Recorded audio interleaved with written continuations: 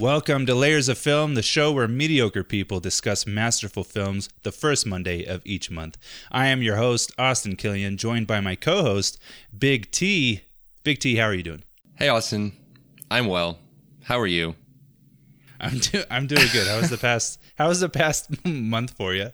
You sounded a little bummed for some reason. You're like, hey, Austin. I have to go to work tomorrow. I'm always bummed when I have to go to work. Yeah, that's true. Oh, man, it's been such a long little break.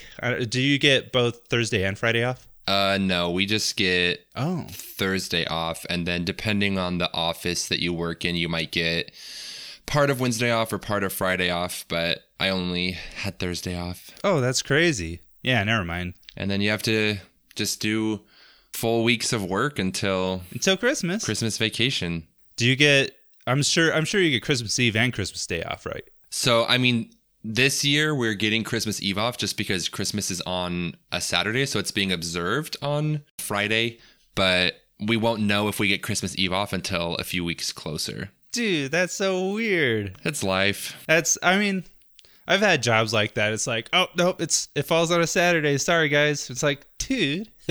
Yeah. I mean, the good thing is we'll always observe a holiday on an actual work day, but yeah.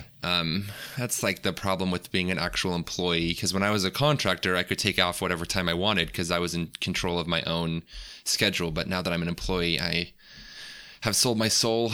Is that something that you'd want to go back to, is contract work? I don't think so, because as a contractor, I don't get any benefits. Oh, yeah, that's true. And the way that my independent contract stuff worked was I would get paid 100% of my income, and then I would have to file taxes by myself. And so I have to, some of the employment taxes fully come out of mine instead of an employer paying their part. So being an independent contractor is nice because you have a lot more freedom, but it's also stressful with taxes and benefits and stuff like that. So that's so odd. That's interesting. I never really thought about that at all. We have a guy that's a contract worker for us right now, and how long has he been working? Like a month or so, maybe a month and a half. I don't know, I can't remember, but we were kind of trying to figure out what to do for his Thanksgiving holiday, and I think we just landed on giving him both days off, because I was kind of speaking out. I was like, that's kind of dumb. I know he's a contract worker, but he's still a full-time employee for us. He should get the same holidays. Yeah. Technically, he's a contract worker from a different company. So I think that's where the kind of confusion was. Just if the other company doesn't give him those days off, which he's from the Philippines, so it's they don't really do Thanksgiving, I don't think. So that's where it's well, we should just give him those days off anyway. Yeah, because usually if you're contracted out through a different company, you will just observe that company's policy. So I don't know if how the Philippines employment works, but here in the US, if you are a contractor with one company through a different company, you'll get benefits through your primary company. But for me, I was literally all myself. Oh, interesting. Oh, I did not know that. Okay. So it was just me and the employer. Yeah. There was no company that I worked for. So I did that for 5 years in a lot of different roles. And I just this last year came as an employee. So for the first time in my adult life, I actually have health insurance. I didn't know that. What? For 5 years? That sounds stressful, because you got to figure out how you're going to get work, Yeah. Yeah. I mean, luckily for me, a lot of my contract work was pretty consistent, but yeah. I mean, that's the same thing that Uber drivers and Lyft drivers and DoorDash stuff, they have to deal with that as well. They are their own bosses, but sure. It's really just a way for companies to usually just get around labor law. Yeah, sure. That makes sense. Man, that's so interesting. Yeah, as a software engineer, I can do more independent work and freelance and stuff like that. I'm not an overachiever, so I'm not going to do that. Yeah. Obviously it would be good money, but just going out and putting myself out there to try to get work, and if it doesn't happen, it doesn't happen, and you don't get money for it, then I don't know, that would be nerve-wracking for me if I didn't have a steady job. That would drive me insane. I think being a freelancer would be pretty stressful. Yeah. I guess, yeah, a contract, but still, you got to make sure you got another contract picked up afterwards. I don't know. That sounds like a lot of, I get annoyed if I had 2 different jobs in 1 year and I have to file taxes for both and wait on the the W-2 for it just so that I could get it filed and all that stuff. So the idea of like having like 4 different contracts, maybe if it's 3-month contracts each year, yikes.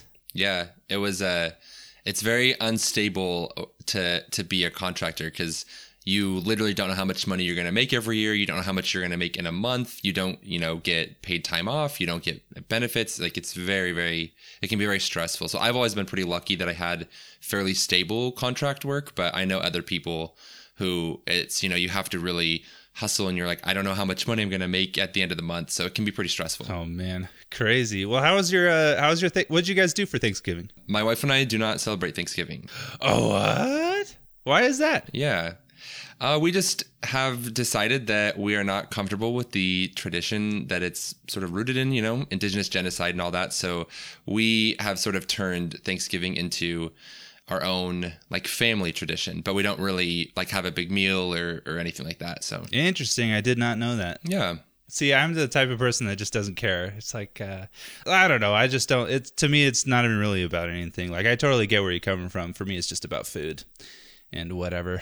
I get that. Yeah, we do a big like Christmas Eve dinner and stuff. So we sort of have turned the Thanksgiving season into Christmas pre-gaming is what I like to call it. Gotcha. But yeah, we just have decided that we don't really want to celebrate Thanksgiving, but I totally understand that like other people do. So how was your Thanksgiving? It was good. We stayed here. We just chilled. We had my honorary brother, Jeremy, and one of his friends, he came by, and then my wife's brother came by as well, and we just kind of chilled, called everyone. We all kind of had our different assignments of types of food and stuff. We didn't do turkey. My wife absolutely hates turkey, so we didn't cook a turkey.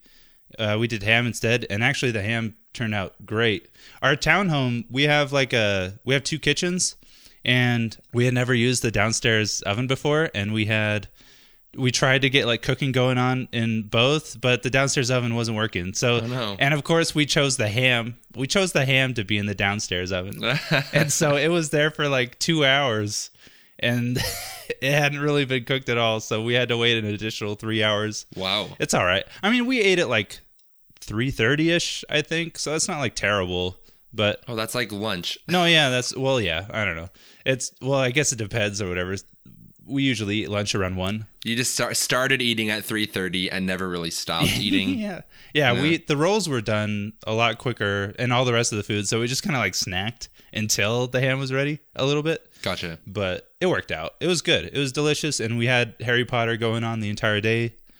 I don't know what it is about Harry Potter. That just seems like a Thanksgiving. Oh, interesting. I don't know why. Like it's more Thanksgiving season than it is Halloween to me. Yeah, I've heard the debate that Harry Potter is a Christmas movie. And that too. Or a Halloween movie. Yeah. I could see it as Christmas or Halloween. I don't know why. It just seemed, because like in the first Harry Potter movie, there's the feast, when all the kids arrive, and it was just like, oh, it's a Thanksgiving show.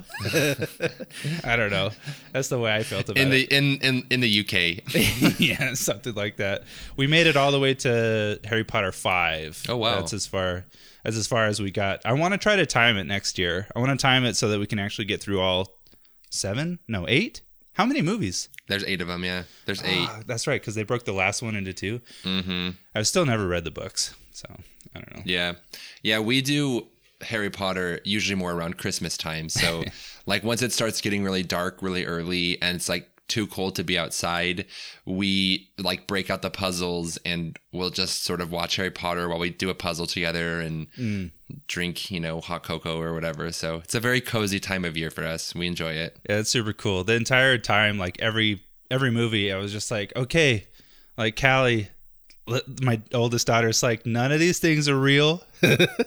Like if it gets scary, don't worry about it. It's not real. I think she handled it pretty well. There were a couple of parts that she was just like, I'm going to close my eyes now. Oh, that's cute though. Yeah, because there's Harry Potter 3 when what's-his-face, Lupin, I think, is turning into a werewolf. And so I was just like, okay, remember. And then freaking Jeremy, he's just like, werewolves are real. And it's like, dude, Jeremy, shut up. I constantly just like, they're not real, babe. They're not real, baby. Don't worry about it. Oh my gosh. That's so mean. He's just like traumatizing a 6-year-old. Yeah, if he ever has kids one day, I'm I'm not going to do the same. I'm just like, do you understand now? You understand? It's just like, because I don't want to be in the freaking room for a half hour trying to calm my kid down. That's so funny. I don't know. Put Jeremy in charge of bedtime. Oh my gosh. He watched the kids like, I don't know, a few weeks ago, and he was stressing out about having to change a diaper for the first time. Really? Yeah. We were like trying to show him. We were like putting on a, we're just like trying to, it's like watch the YouTube videos, I guess. I don't know. It's like, it's so straightforward. You just, you just wipe and put a new diaper on. Like there's nothing really to do about it.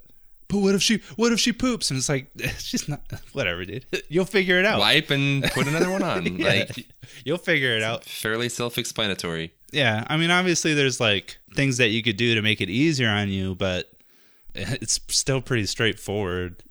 I don't know. It's hilarious. That's so funny. Anyway, well, cool. Yeah, we had a busy month. We also, my wife's sister got married in South Carolina, so we had to do that whole thing. That was terrible, but it was good too. Did you go to South Carolina? Yeah. And you didn't visit? Just kidding. What, dude? That's like so far away. That's so freaking far away. No, yeah, we went there. That was good. We learned, it was the first time that we traveled.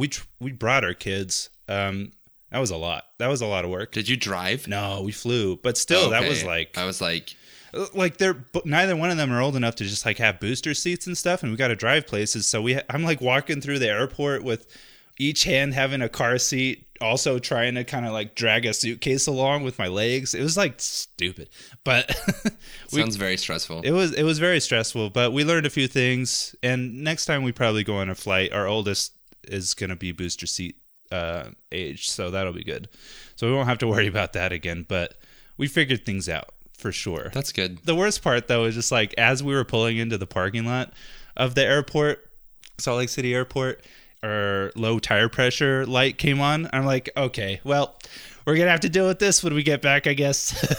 But luckily, it was just all the tires. It was just cold and all the tires were a little low. That was it. Yeah, our car is so old that like every fall or winter we have to inflate the tires because that low pressure gauge comes on every year without fail. I don't. That might not be an old car thing. That's because I deal with that too. It's just the way it goes because the cold air compresses everything, and you just got to get it filled up again to readjust. Yeah, I don't know. Maybe I'm wrong on that, but yeah, it's stressful when you first see it for the season. It's like, oh my gosh.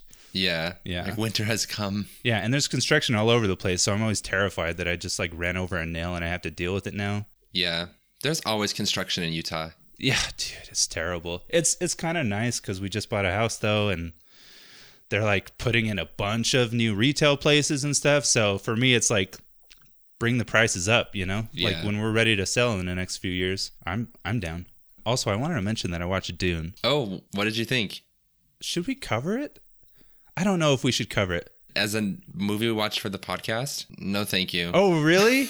You didn't care for it that much? I thought last time you said it was okay. No, I mean, it's okay. I don't know if I want to dedicate more time to watch it again and then talk about it because I didn't find it particularly entertaining. Whoa, interesting. I actually thought it was very good. I thought the soundtrack was amazing. The soundtrack is phenomenal. It's Hans Zimmer, right? Oh, dude, I have no idea. I should have looked it up, but I was floored by it. Yeah, the soundtrack's very good. It's a little overwhelming at times, but sure, it just feels like a 2.5 hour perfume commercial / trailer for the next movie. You're driving me insane with the perfume commercial thing. What? Are you kidding me right now? Yeah, like every shot of Zendaya is like her looking over her shoulder with like the wind blowing in her hair and like sand glinting. It makes sense though because it's like in his dreams. It's supposed to feel like weird and yeah, I know, but like you didn't need to do it 50 times. Like I got it after the first dozen. I guess that's true. Yeah, I mean there were a few things that I feel like they didn't need to linger on for so long, but I definitely thought that the world that they built was awesome.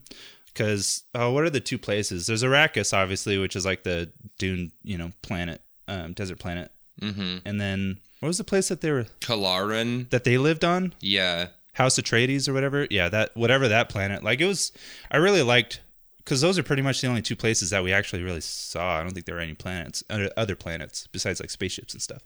But man, here's what I think. Like, here's what I walked away from this movie with. It's like, this kind of feels like the new Lord of the Rings type of thing.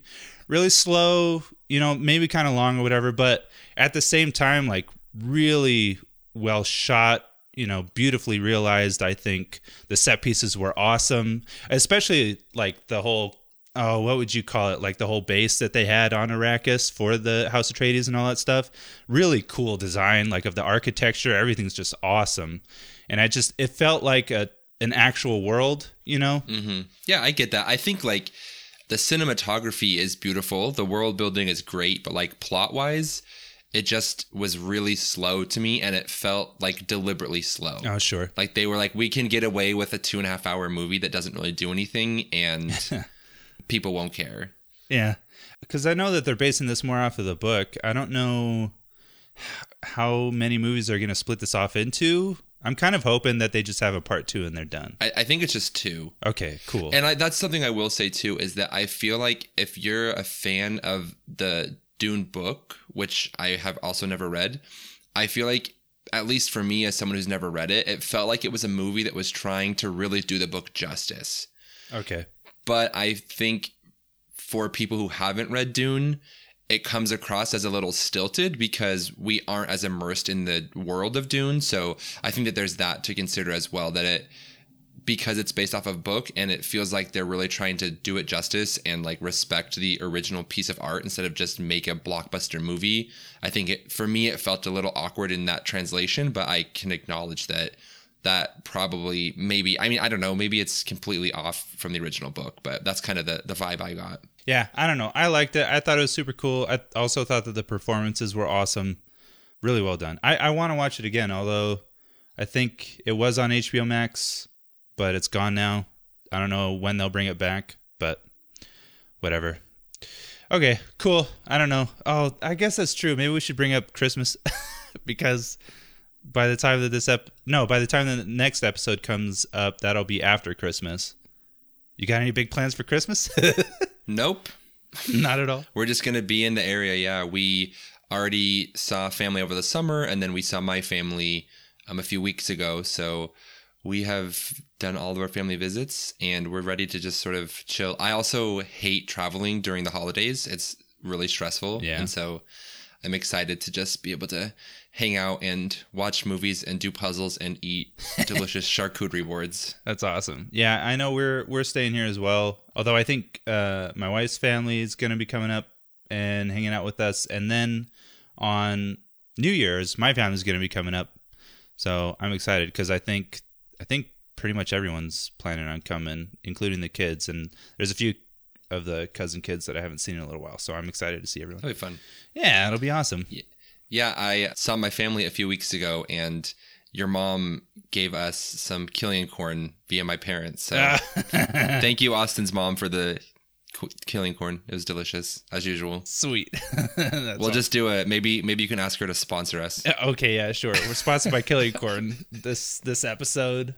We don't have any coupon codes that you could add at checkout. Sorry. Or promo codes. All right, cool. Well, yeah, I'm excited. I'm pumped. Christmas is upon us, but before we get to Christmas, we must talk about Pan's Labyrinth, or El Labyrinto del Fauno.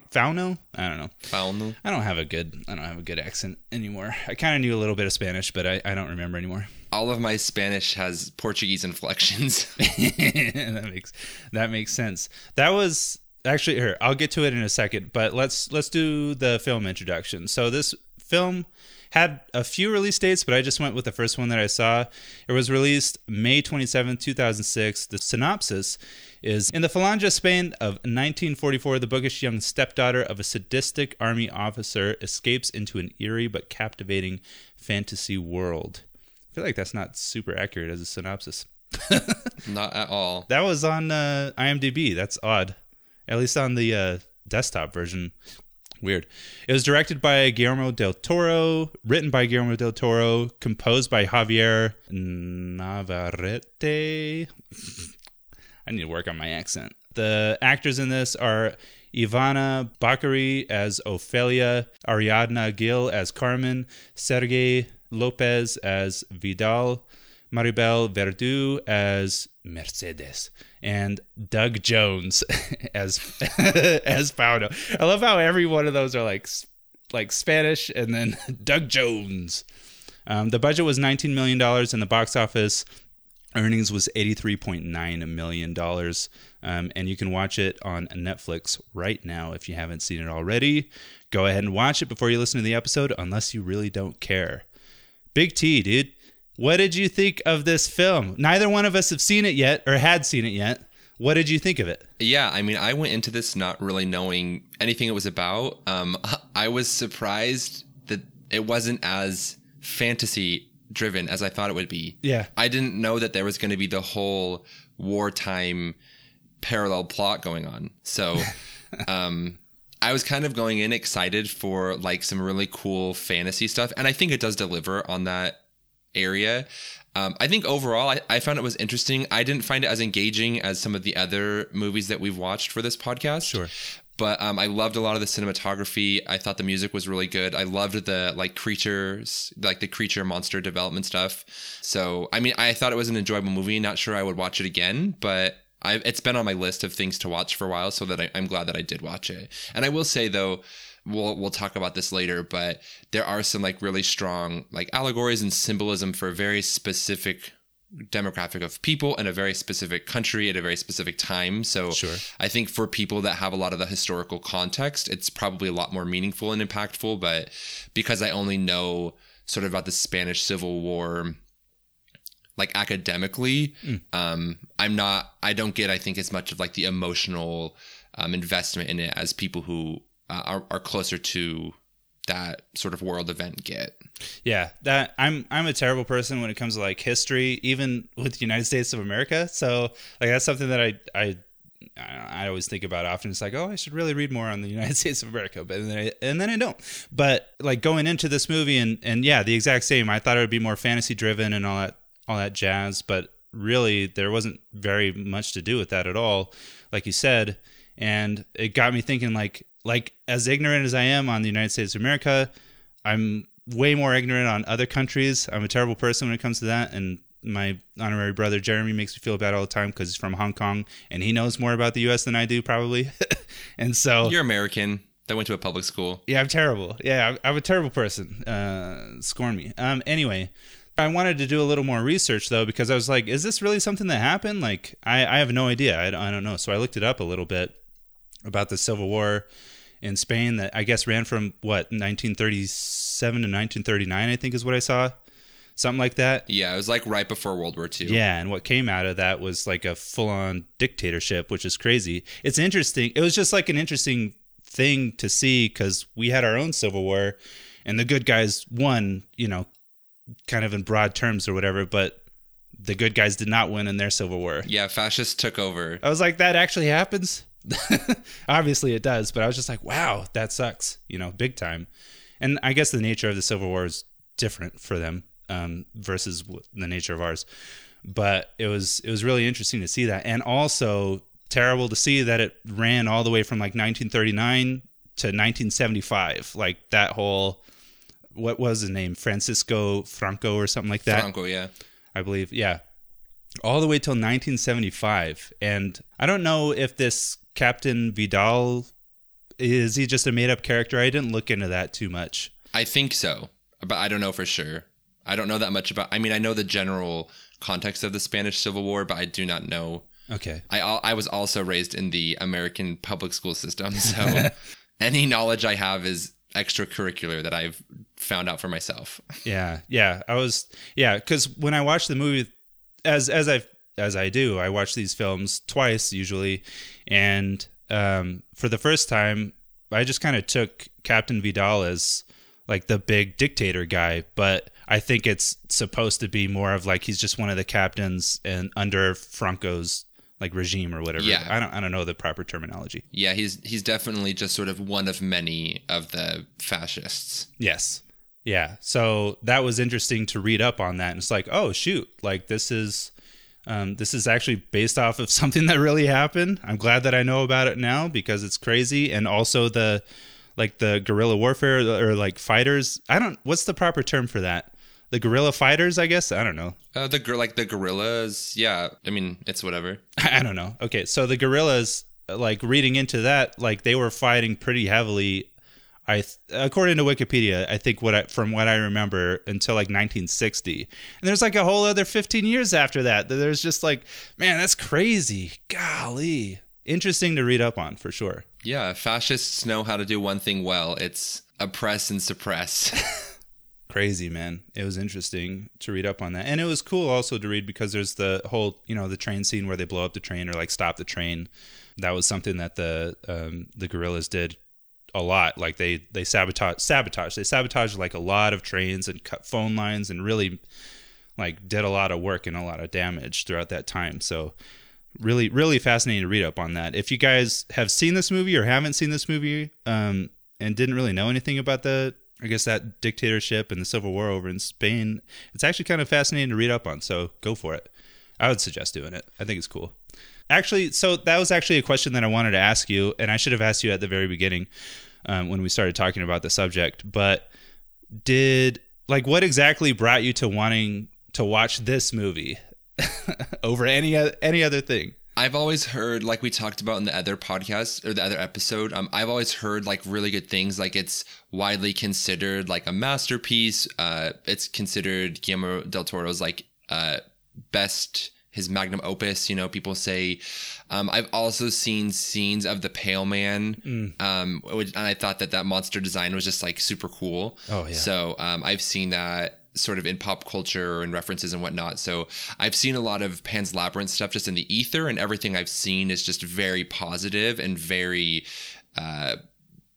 speaking very highly of the movie. So I'd always known like I want to watch this at least once because I've just heard such good things about it, and the monsters look really cool. But like I said, I didn't know anything else about it. So going into it, I thought it was going to be a lot more fantasy driven. Like I thought it was going to be one of those movies where the main character like moves to an old house and then sort of like falls into this like fantasy realm and has to find her way back home. Mm-hmm. But it very much mixes two parallel storylines together very well. So yeah, and that's kind of the way that the movie starts. You think it's going to do that too. Like, oh, this princess that has been lost is going to finally return and there's going to be this weird, crazy stuff going on, but not really. You're just like dropped right into like post-fascist Spain. Yeah. Yeah. And it's interesting because like the movie starts out with Ophelia and Carmen being driven by, all the military, whatever, to that house or that base. And you think it kind of reminds you of Narnia a little bit, just having to go to a whole new place, kind of like you were saying, and they're going to, stumble upon this fantasy world and all that stuff. And I was kind of thinking that when I was watching for the first time. And then when I was doing some reading on this, actually Guillermo del Toro was tapped to direct the first Narnia movie, and he turned it down for this. Interesting. I didn't know that. Yeah. So I had no idea either. And I'm like, man, I feel like he would have also been really good for that movie as well. Like, that would have been great. I've been stellar. Yeah, for sure. Because his monster design is I love it all. Like, it's so, like, just the aesthetic to me is really cool. Yeah, that's something that I notice as well. Like, very much how Tim Burton has his feel for movies and very specific character design and sound and music and the way that he shoots things. The exact same in my mind for Guillermo del Toro, even if he's doing, like, big blockbuster movies, I guess like Hellboy and Hellboy 2, the character design and the monster design is very much the same, and I really like that. I enjoyed that a lot for sure. Yeah, I think the comparison to the Chronicles of Narnia is a really good template of what I thought this movie was going to be like. Yeah, but it was something very different. But I still enjoyed the end product, even though it wasn't what I was expecting. Yeah, sure. Okay, I just want to jump into this because it was something that let's do it. Something that I noticed for the first time when her mom gets sick and she steps out of the car at the beginning of the film, or the Jeep, and finds that little stone, puts it up in the statue, and then the bug comes out. The audience sees it as a bug. I've been trying to figure out, even from the second watch through, does Ophelia begin to see the bug as a bug, or does she immediately think it's or look at it as a fairy from her books? I think that gets to the bigger question of like, was any of this real? Exactly. Like, I think that is a very integral question that the audience is left with at the end of this movie, especially because that end scene where she's in the labyrinth and Vidal comes in and Ophelia is talking to the fawn, but Vidal doesn't see the fawn. Like, yeah. I think it very much gets to that question of, was any of this real, or was this just a little girl's way of processing this messed up world that she's living in and trying to find some sort of escape from reality through her imagination? So, I mean, I don't know. Where did you land, though? You didn't land? I mean, I don't know. I didn't really land because I see both of them. To me, I get the feeling that it wasn't real. Yeah. That's kind of where I land. Well, because the fawn isn't there. the fawn isn't there. Vidal didn't even see him, unless that's just... Well, no, I'm assuming that was on purpose, that the fawn wasn't even there in the first place. Plus, there's a couple of things. Like, the first time that I watched it, the fact that the mom all of a sudden got better when the... What was that thing called? The mandrake root. Yeah, mandrake. When the mandrake was in the milk and all that stuff, she all of a sudden gets better. And it's like, okay, so this might be real then, I guess. And then when the mandrake gets burnt up, then the mom all of a sudden starts going into labor. Everything's totally wrong and she dies. And from there, like, there's just a few... It seems a little inconsistent in a way, because it's like, I don't know exactly what to believe, and if he's just doing that just to mess with us, or if it was very intentional. Where I landed is it's not real. That everything that she was doing was not real at all.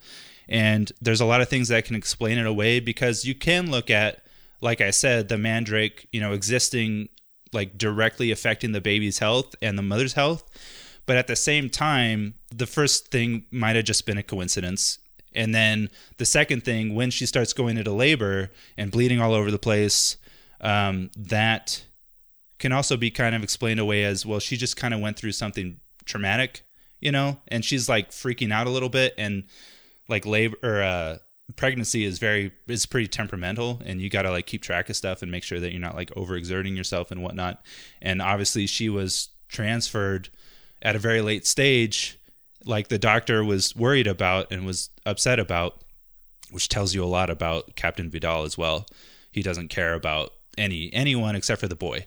Like, those can be explained away. The creaking in the house, if you pay attention to the fawn down in the labyrinth and stuff, he creaks all the time. And so in my head, that is just Ophelia explaining away the creaking. Oh, it's this fawn from like this fantasy world.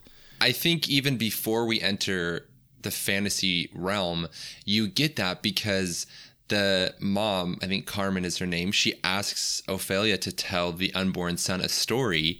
And Ophelia immediately comes up with this very fantastical, very detailed story. And so we get a hint at what her imagination looks like and what the way that she sort of moves through the world.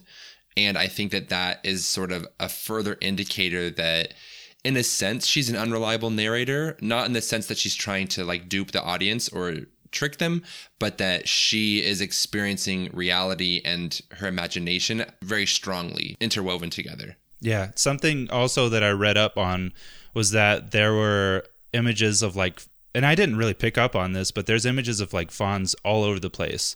And so that might have also been kind of like a creation point of the fawn in her mind. Like, even looking at one of the covers right now, the tree where the toad lies in, that looks like a fawn. So there's just like imagery of fawn everywhere. And that could have been an easy point of access in her brain. Yeah, for sure. To create that character in her mind and explain away the creaking. I think that, like, obviously it's a fun, good story that Ophelia thinks is real. Yeah. But I think that the message of the movie becomes even more impactful when you realize as an audience member that, like, hey, maybe this wasn't real. Maybe none of this was happening to her and it was just in her imagination. Yeah. And thinking about that, because, yeah, when she does return home, everything's golden, everything's beautiful. Her mom's there. Her supposed father, or the image of her father that she has in her mind, is there. The fawn is there. All the fairies are there. But it's gold. There's an audience. There's all these people. But every time that we've ever seen the underworld depicted in the movie, it does not look, fantastical, or like not necessarily fantastical, but it doesn't look beautiful at all. It looks really dark and drab and terrible.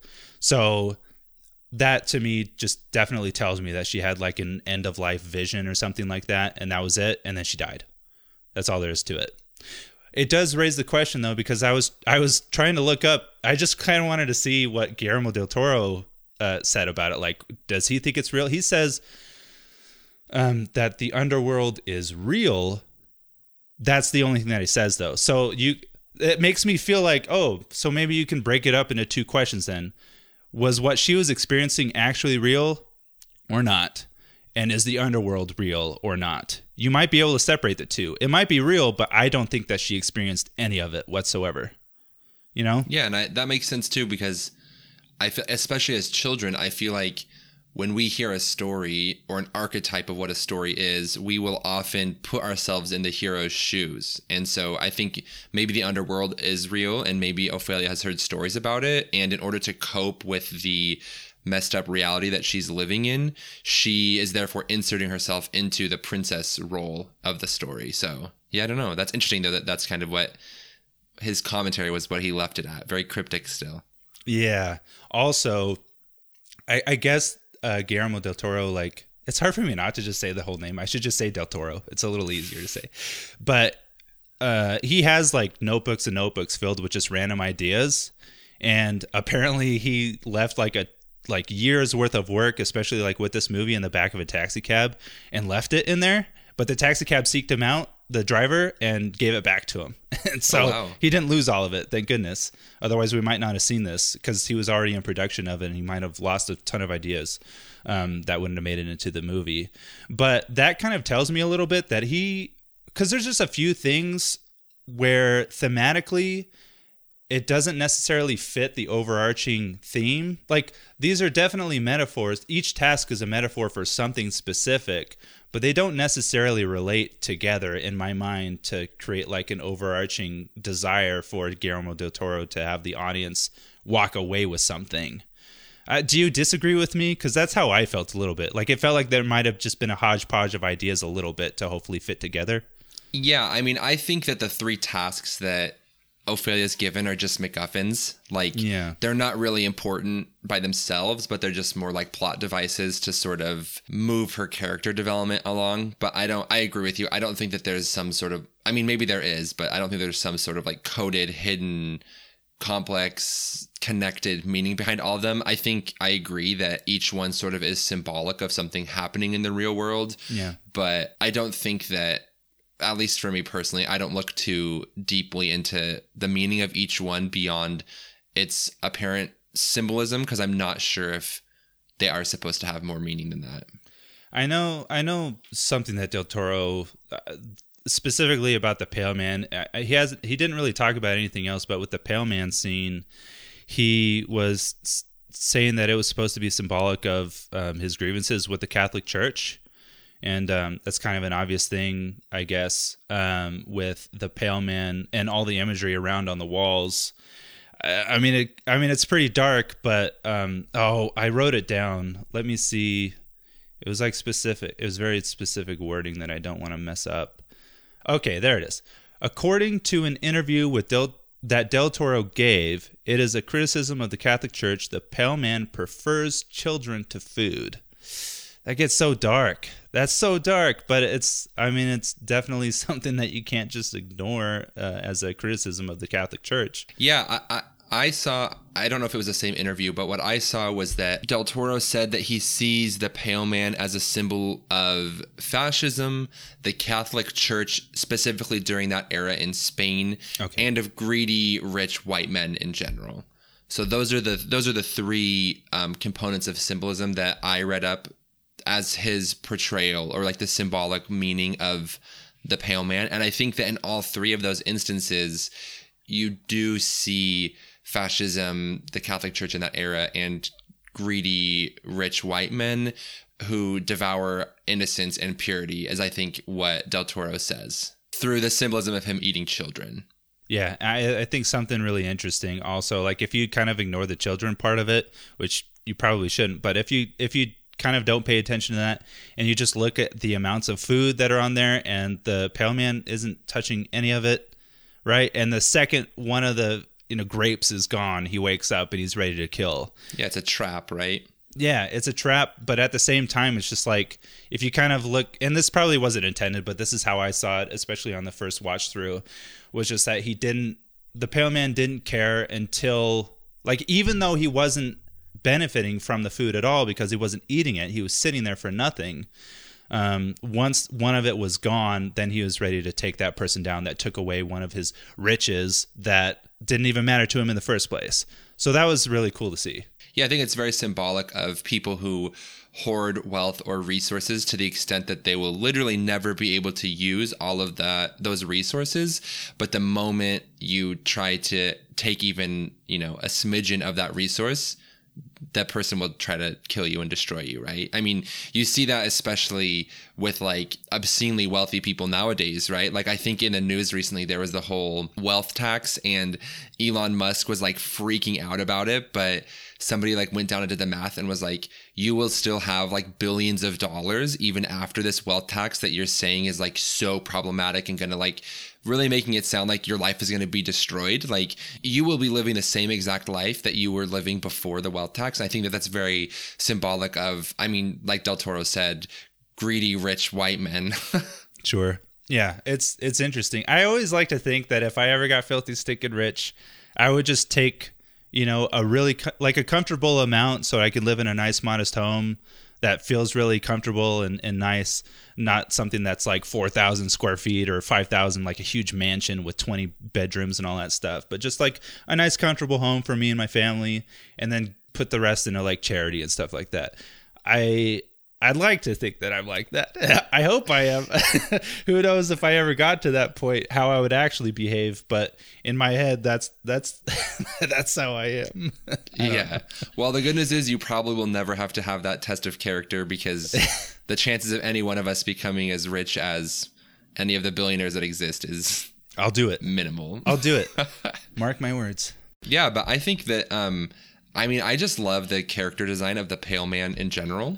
It's just such a cool monster. I think it's very iconic, very, like you mentioned, very symbolic of various different things.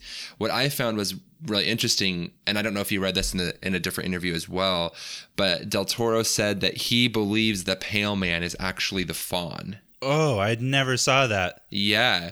So this is supported by a few different things. So the first is that Doug Jones guy you mentioned, he plays both the Fawn and the Pale Man. So he's both of those characters, but Del Toro sort of talks about the Pale Man and the Fawn being the same person, and that having Ophelia fail the test was all part of the lesson.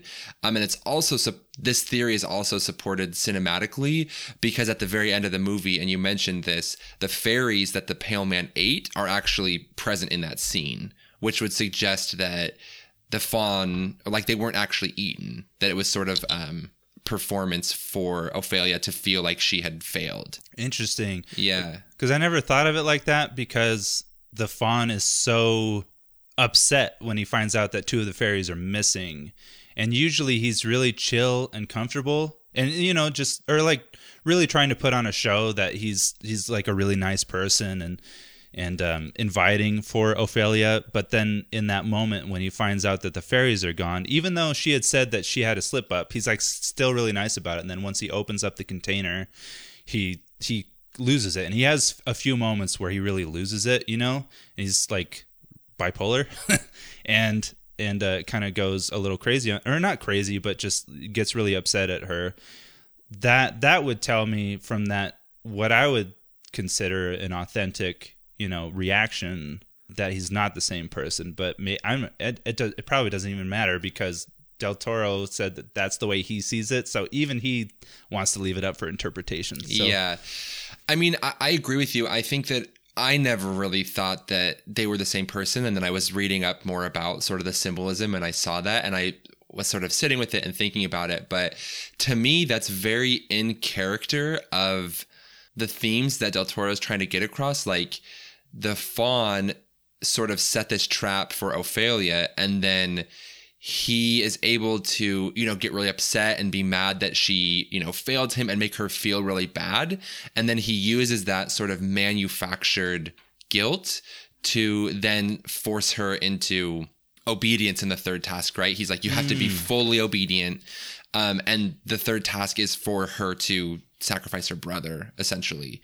So I think that this idea of the pale man and the fawn being the same, when you take it into the wider context, is very indicative of people in power who manufacture situations to make the less powerful sort of feel indebted to the powerful, when in reality that bad thing happened. Ophelia failed the task because the fawn intentionally set it up for her to fail, and then he can use that as a way to sort of guilt trip her into doing what he wants. It's very manipulative, I would say. Yeah, it's interesting. This is kind of where I feel like it's more of a hodgepodge of ideas, because the toad was important, and that to me was a metaphor for just the stranglehold that the dictatorship basically has on the country, and it's totally ruining the whole country, which is the tree, right? In my head. And the toad is the dictatorship, and Franco and Vidal and all those people. And you got to take them out so that you can get rid of that stranglehold.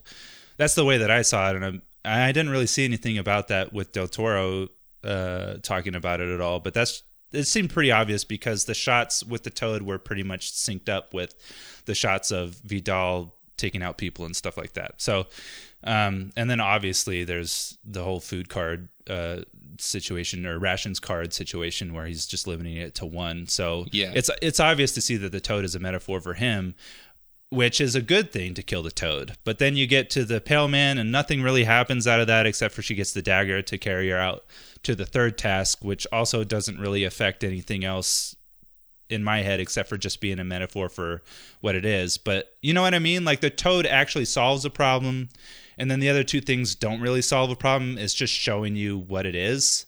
And so that's where I feel like it's a hodgepodge.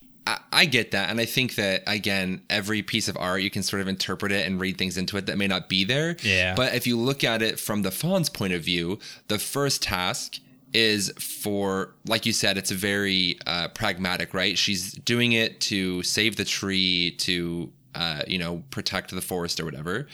And then the second one, in the fawn's point of view, is to manipulate Ophelia into doing the third task, right? He wants her to feel so bad about failing the second task that she's willing to do anything to get back in the fawn's good graces, because I don't think any of us would sort of sacrifice a loved one out of the blue. But if you're manipulated enough into thinking that you're a bad person and that you have to do this really bad thing in order to receive some sort of redemption, then I think you can see the second task as having a very clear purpose, even though it doesn't really come across that way initially.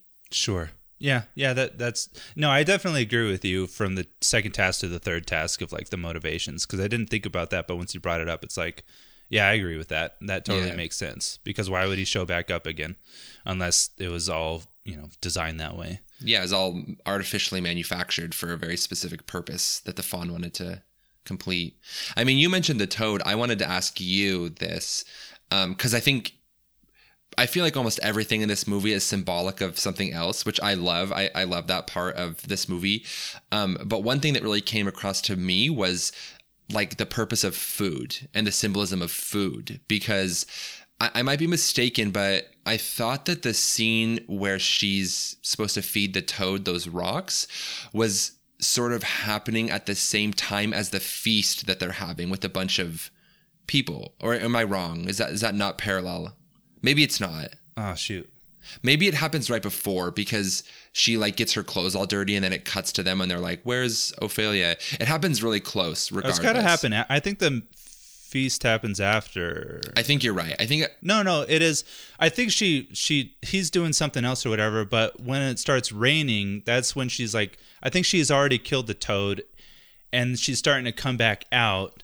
And that's when he's inviting guests in to go eat. Yeah, it kind of cuts over to it.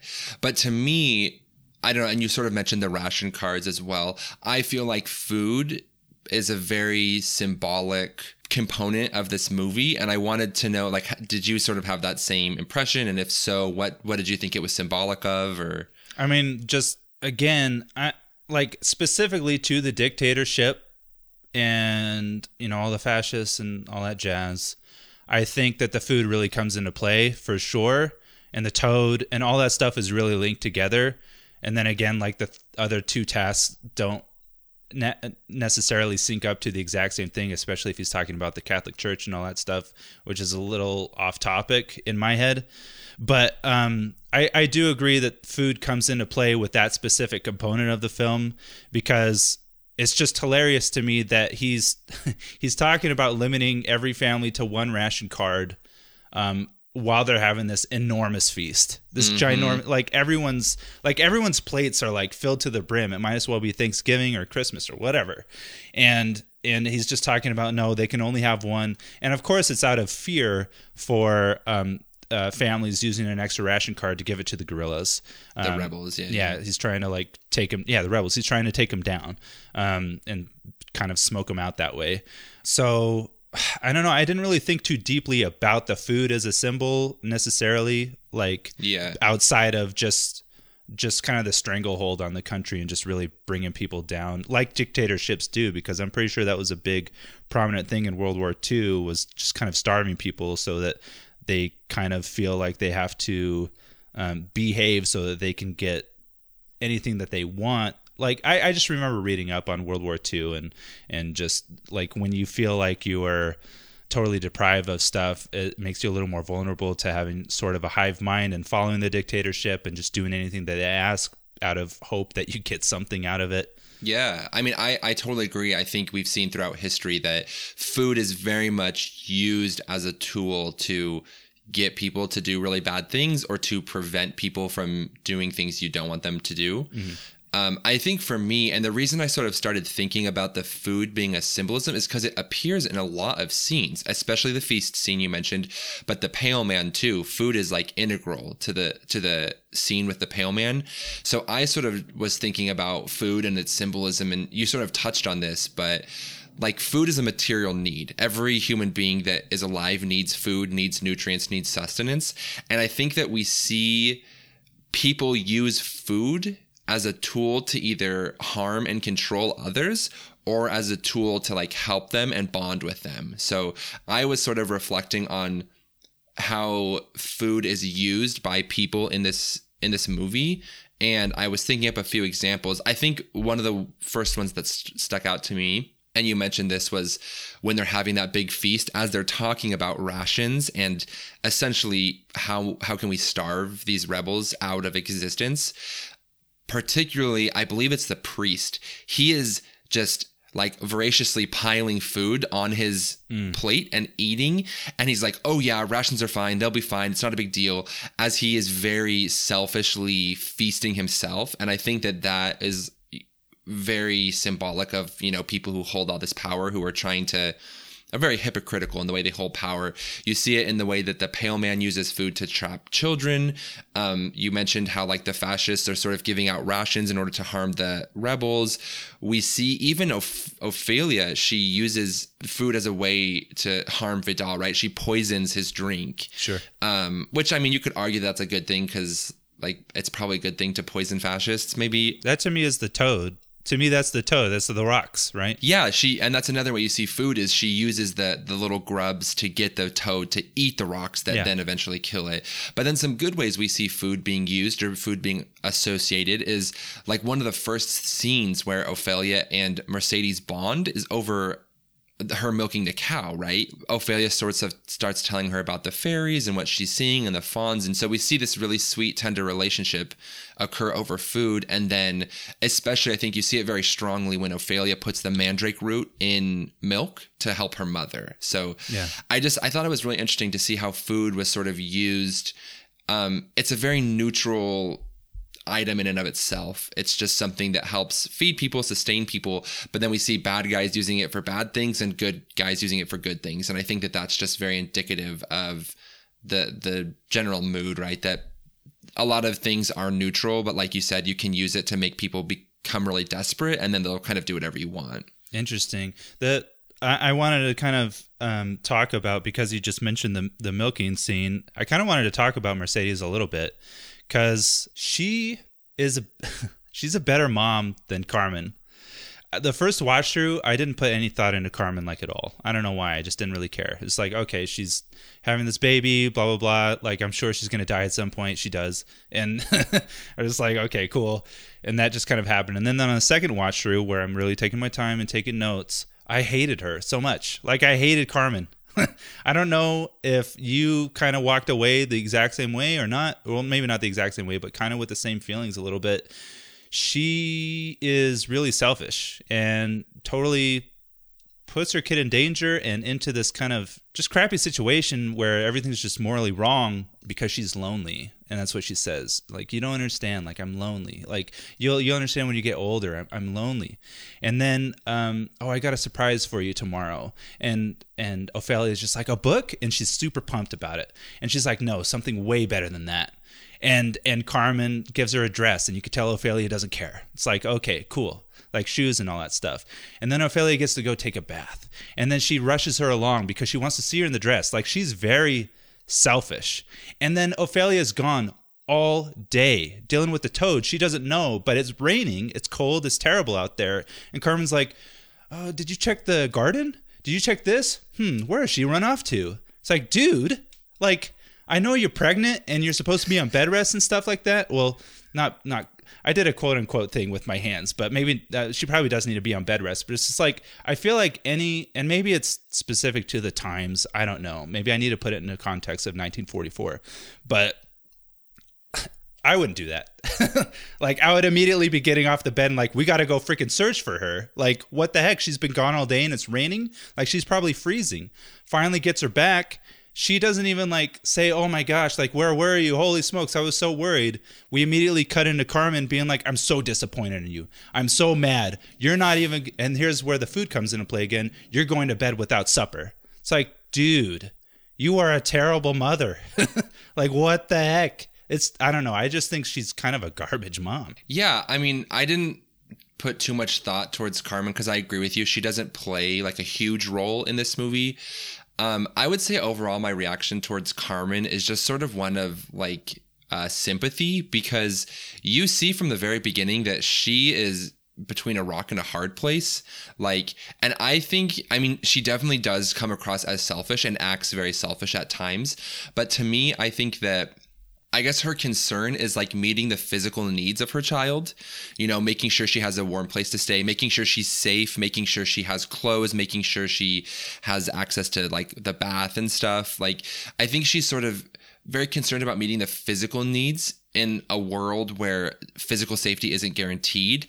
But in her trying to meet those physical needs, she is spectacularly failing at meeting the mental and emotional and social needs of her child. And I think that's where you see Mercedes come in, where Mercedes is more about like that mothering figure, like you mentioned. But I guess I am a little bit more sympathetic towards Carmen, because one of the themes I see very strongly in this movie is about how women, especially at that time, were powerless in virtually any situation. Like, all of the women in this movie are reduced to very subservient roles. Like, Carmen is simply the vessel that carries Vidal's son. Mercedes is doing all of these sort of menial house chores, cooking, cleaning, carrying luggage, taking care of a child. All of the other women are essentially like cooks in the house that we meet. And we see very much that like women are powerless in this fascist world and in this world that Vidal has created. And so while I do agree with you that Carmen does fail as a mother in many ways, I do extend sympathy to her because she has very little control over her own life. And I think that feeling of powerlessness is she's just trying to do what she thinks is best for her daughter. But at the end, I would agree with you. She is hurting her daughter in ways that I don't think Carmen fully understands. Yeah. And I would probably be more sympathetic. And it is true that she's trying to meet the physical needs. But if it is true, I feel like Del Toro should have done a better job at showing that, instead of her explanation to her daughter of why they're there is that she was lonely. As a parent, if I was in between a rock and a hard place, I would probably be like, we didn't have any food. Like, she should have explained that then, if that were true, in my mind. She should have explained that, like, we were starving, you know, and we needed to be there. Yeah. But that's valid. So if you know, like I could see your point, but I feel like if that is true, then Del Toro should have done a better job at showing that, because I walked away just getting really annoyed with Carmen. Yeah, and I think that's a valid point, that like at the end of the day, Carmen doesn't communicate that part of her. And I do think that, I mean, she's a flawed character like everyone. Sure. And especially that scene where tells Ophelia that she's not going to eat dinner. To me, I saw that as a reaction, because like a scene or two before that, we see Vidal like blatantly humiliate her in front of the other house guests and saying like, oh, sorry, my wife doesn't really know like table manners, essentially. And I think that action of Carmen taking dinner away from Ophelia is a way of Carmen sort of trying to gain back power, but it's a very problematic way, because she feels sort of punished by this man who's more powerful than her. So in turn, Carmen's going to punish her daughter, who she has power over. So I mean, I don't know if necessarily Del Toro was trying to make us sympathize with Carmen, right? But I do agree with you that she fails as a mother in very many ways. But I also acknowledge that she's very powerless throughout the movie, and so she can't really do a whole lot with the situation she's in. Especially, like you said, she's on bed rest and she's like literally dying throughout the whole movie. Yeah, like that I could sip. Like I guess I can understand a little bit of like, it's probably hard to focus on other things. I don't know.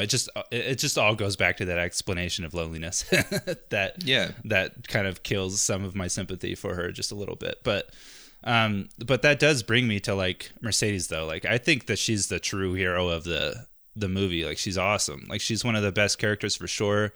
One of my subtle details, which I didn't really have a ton, although maybe I should have, was we see quite often, and I didn't really pay attention to this on my first watch through, we see quite often that she rolls the knife into her apron just in case, like every time. Like she's really, I wrote a lot for her actually, because I kind of go through each character and write different things.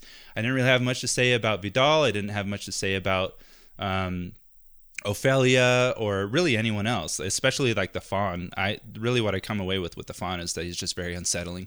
But Carmen and Mercedes really gave me a lot. And Mercedes is just like, she's smart, she's caring, she's brave, she's on top of things, she's very mindful. She's questioning, like she constantly questions things, and she plays along with that. Like that's a huge division between Mercedes and Carmen, is that Carmen tells Ophelia to stop thinking of that nonsense. It's just fairy tales. Like you need to stop worrying about that, and then kind of going along with Vidal because he says the same type of stuff. But Mercedes is playing along when she's milking the cow, and she's like, "Oh, really? You saw a fawn?" And then she says, well, my mom warned me to be wary of fawns, which is definitely foreshadowing, because I feel like the fawn was really putting her into a trap. So I just feel like Mercedes is like, she's one of the very few people that's actually on top of things and very smart throughout the film and constantly thinking. What did you think about Mercedes? Did you like her as much as I did or not? Yeah, I really liked Mercedes. I definitely think she's one of the, I mean, obviously she's meant to be like one of the good guys, right? She's a very redeeming character. And I agree with you. I think that we do see her display a lot of really positive character traits. What I really loved was that moment of vulnerability when she's talking to her brother in the forest and she calls herself a coward. Oh, yeah. And she's like, ugh, I'm such a coward for doing this. But I mean, the brother sort of empathizes and helps her sort of deal with that. But to me, I really like that she's doing all these things that I think a lot of us would consider very courageous, right? Like you're literally a spy and a traitor in the house of a fascist, and like you consider yourself a coward. And I think that to me, I really like that part because it lets us explore like what is bravery, because so often we think bravery is like sort of running into a situation, guns ablaze, no fear, never backing down. But yeah, there are more subtle forms of bravery and courage that maybe the world would sort of typify as cowardice, but we see Mercedes making some very brave choices sort of in the dark. And I really like that about her. Yeah. And she's constantly going to comfort Ophelia, singing the little lullaby, which the entire soundtrack is based off of, which is awesome. And just always there for her and always thinks about her first. That's another reason, because Ophelia is just like this little kid that doesn't she's the one that's most caught between a rock and a hard place. Like, she has nothing that she can really do except for these 3 what I interpret as fake tasks, because it's not real in my mind, and just really trying to escape it all in any way that she can that's not real, with a piece of chalk writing doors on the wall that aren't actually there. And Mercedes is just always there for her, always trying to comfort her in her times of need. I don't know. I really walked away from this movie just thinking that Mercedes was like, wow, you're the best. You're awesome, dude. Yeah, I agree. I think she's a great character. Were there any other standout characters to you? I mean, I just love the character design of the fawn. You mentioned this earlier, I loved that when the fawn moves, it sounds like creaking wood. Yeah. The Foley artist needs a raise for that. I really, really enjoyed that. Obviously, like the character design of the Pale Man, we sort of have talked about. Yeah. I don't think anyone else really sticks out to me. I really like Captain Vidal as an antagonist. I think that they did a really good job of making him sort of overtly evil, but also evil in a lot more like nuanced ways. And so I thought that was kind of interesting. But other than that, none of the characters sort of stand out beyond each other for me. Sure. Yeah. What I liked about Vidal was like obviously he's like super selfish and it's all about having a son. And you can tell that it really, like, even the dictatorship doesn't matter as much as him having a son, because his whole base is exploding around him and he's still going after Ophelia to get his son back, which totally makes sense. I mean, any father would do that. I think you would ignore all the other things so that you can get your son back. But at the same time, like, he's willing to kill Carmen for the son. You know, you'll do anything necessary. He says that to the doctor. Or was the doctor dead at that point? I don't even know. But no, he tells the doctor. Okay. I think it's the doctor, yeah. Okay. And like, obviously from the get-go, there's only one moment where he tries to put on a face for Ophelia when she gets out of the door and she reaches out to handshake and she does it wrong, quote unquote wrong. And then that's it for him. Like, their relationship is dead for the rest of the film, which is really sad. But like, he just doesn't care. But what I really noticed more than anything, he's extremely paranoid. He is so afraid of anything going wrong. He will do everything himself to see that it's done right. He shaves himself.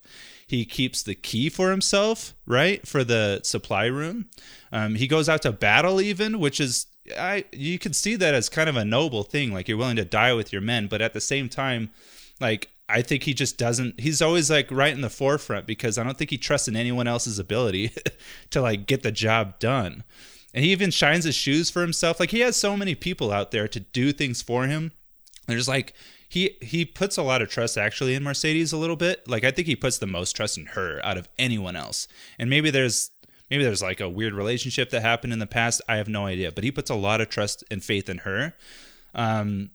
But that's definitely what I noticed the most, is he is extremely paranoid. And I wonder, what's that barber musical? Was that a thing? Sweeney Todd? Yeah, was that a thing in the 1940s? I don't think so. Okay, never mind. Because he was so... Maybe it was. I don't know. He was... Yeah, because there's the whole scene where he's shaving himself and then he cuts his throat. I actually wanted to ask, you have no idea what that was about? I was going to ask you what you thought it was. I don't know. I have no idea why he would do that in the mirror.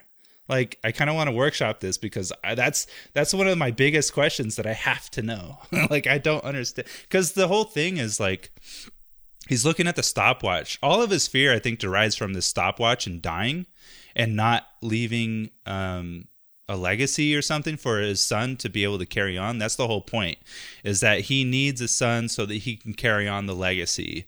And he keeps this watch, even though he lies about it at that dinner, but he keeps this watch so that if he dies, his son will know and continue on and know that his dad died a brave man, blah, blah, blah, you know? Yeah. So, but the thing that really stands out is right before he slashes his throat, like in the mirror, right? I think he looks at the watch, and he's looking at the watch constantly throughout the film. Yeah. And I just don't know if that plays into that at all, if he was killing his father in that moment because he doesn't want to, because he didn't seem too happy about his dad at all. Because when that one guy, I don't know who he is, but some, leader or whatever, is talking about that story with his dad, that, you know, he smashed his watch so his son would know that he died at that specific time as a brave man. He denies it, and he doesn't say anything about his father. He just says that, yeah, he was a good soldier. That's it, right? He doesn't say anything about how he was as a father. Yeah, he's very emotionally detached from his father. And so it's that reason alone that I feel like maybe it was him killing his father and that he's starting his own legacy. I have no idea. You think there's anything to that or not? I mean, I think that I don't know. I feel like this movie's so full of symbolism that I'm sure that does mean something, but I don't know what it means. Yeah. And I was going to ask you, I didn't really look much into it. I mean, I can Google it and I can try to see if people had anything to say. But is that what you're trying to do right now, or you tried to Google it? I was putting it in here to see, but I didn't really look very closely. But Gotcha. It's interesting that you say that he has this like paranoia that's driving him. I never even really considered.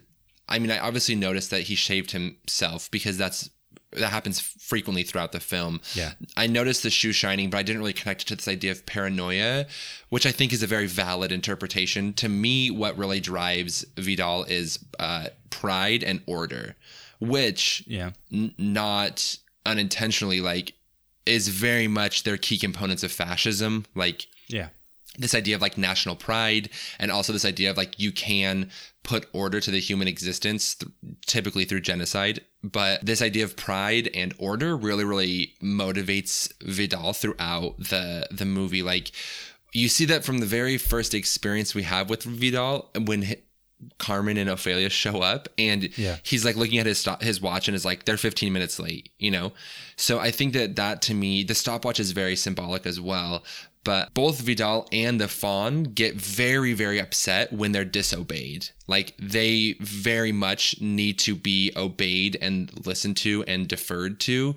And you even see this come up a few different times. So there's a scene where he's talking to Mercedes in his office or whatever, and he pours a drink, and then he asks Mercedes when he sort of suspects her of treachery, he's like, "Do you think me a fool?" And then when he finds out that Ophelia knew about the rebels, he asks her, like, "How long have you been mocking me?" Yeah. And so he sees everyone else's actions as something that's negatively impacting his own ego and his own self-perception. And I mean, he literally says that when he's about to torture Mercedes, he admits that his weakness is his ego. And so that's why I love at the end of the movie when he asks Mercedes, like, "Tell my son that I'm whatever," and he just gets shot, and Mercedes like, "Your son won't even know who you are." Like, I thought that was the perfect wrap up to his villain story, because his ego and his pride was like so important to him, and he's denied that at the end. And I thought that was like just beautiful. Interesting. Yeah. That's definitely true, because he says that his pride is his biggest weakness or whatever. Mm-hmm. Interesting. And then that also in that same scene, like going back a little bit to just kind of the role of women, I guess, you know, back in those days, Mercedes just says, "Oh, like, you don't pay attention to the women. Like, you see, like, I'm invisible to you. So that's why you didn't see this coming." Yeah. Back in those days, and also under fascist regimes, right? Like, even nowadays, like, fascist regimes or fascist adjacent regimes very much minimize the roles of women into subservient positions, and which I think is really cool that Mercedes sort of finds power in that, and she's able to do the things she does because she understands, like, quote unquote, the enemy so well. Yeah, super cool. Crap, there was something that you said about Vidal that totally sparked up an idea, like a connection. I can't remember. It was the idea of obedience. Oh no, the paranoia. Because you're interested by the idea that I have about, like, how paranoid, and obviously that's a big part of it. But you seem to be landing more on, like, pride as his big downfall. And they say that in the film, but I feel like it is paranoia. It's the fear.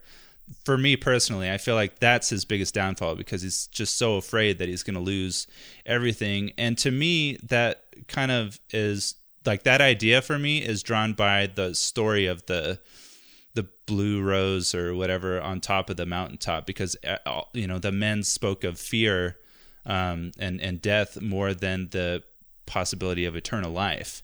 And I felt like that was just kind of coinciding with this idea in my head that he's so afraid of dying without passing passing something on to his son that he just completely lets everything else get the best of him in a way because he's not focusing on it as much. Yeah, I would say they're probably two sides of the same coin. Like, because he's so concerned with his ego and his pride, it sort of feeds into and fosters that sense of paranoia. So I definitely think that they're the same thing, right? Like, in a sense, because he is so afraid of all these things because he wants to leave a legacy and he wants to be remembered and wants to have that sense of pride. So I think it's kind of the same thing, just from different approaches. Yeah, for sure. He's one stone cold guy, though. He freaking kills a little child.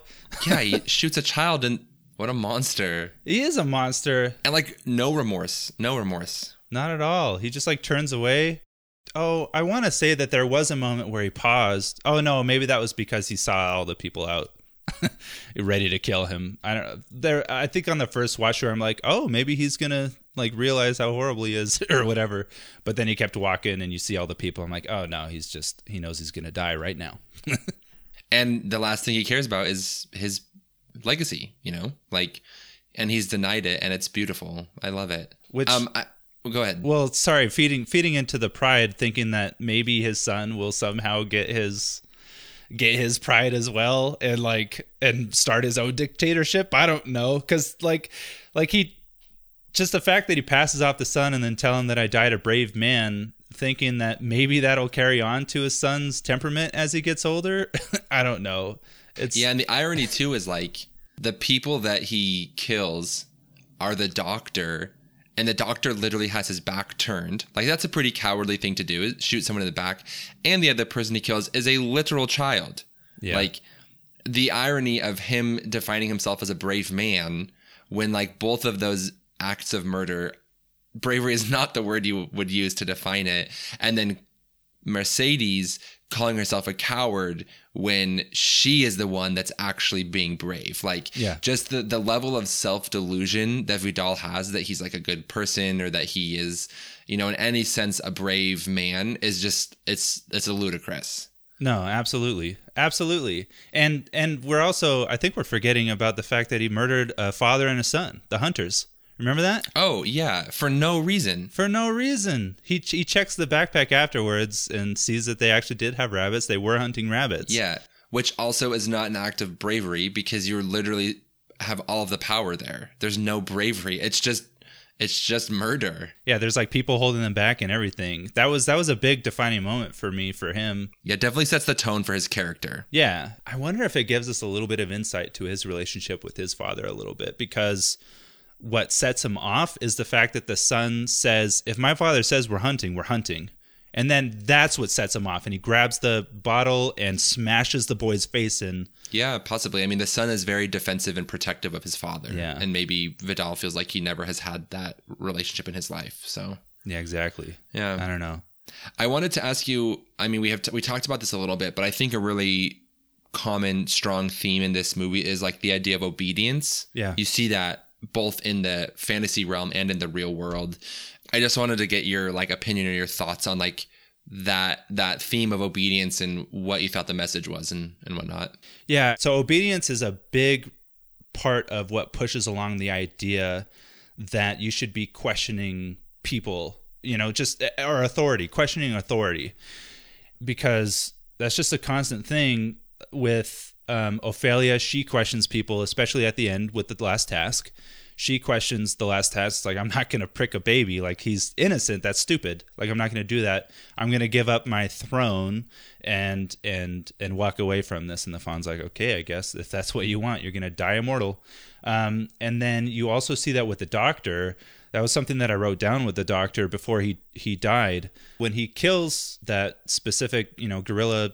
The rebel, yeah. Yeah, the rebel. Mercy kills him, right? And Vidal comes in and notices that and is like, why would you do that? Why didn't you obey me?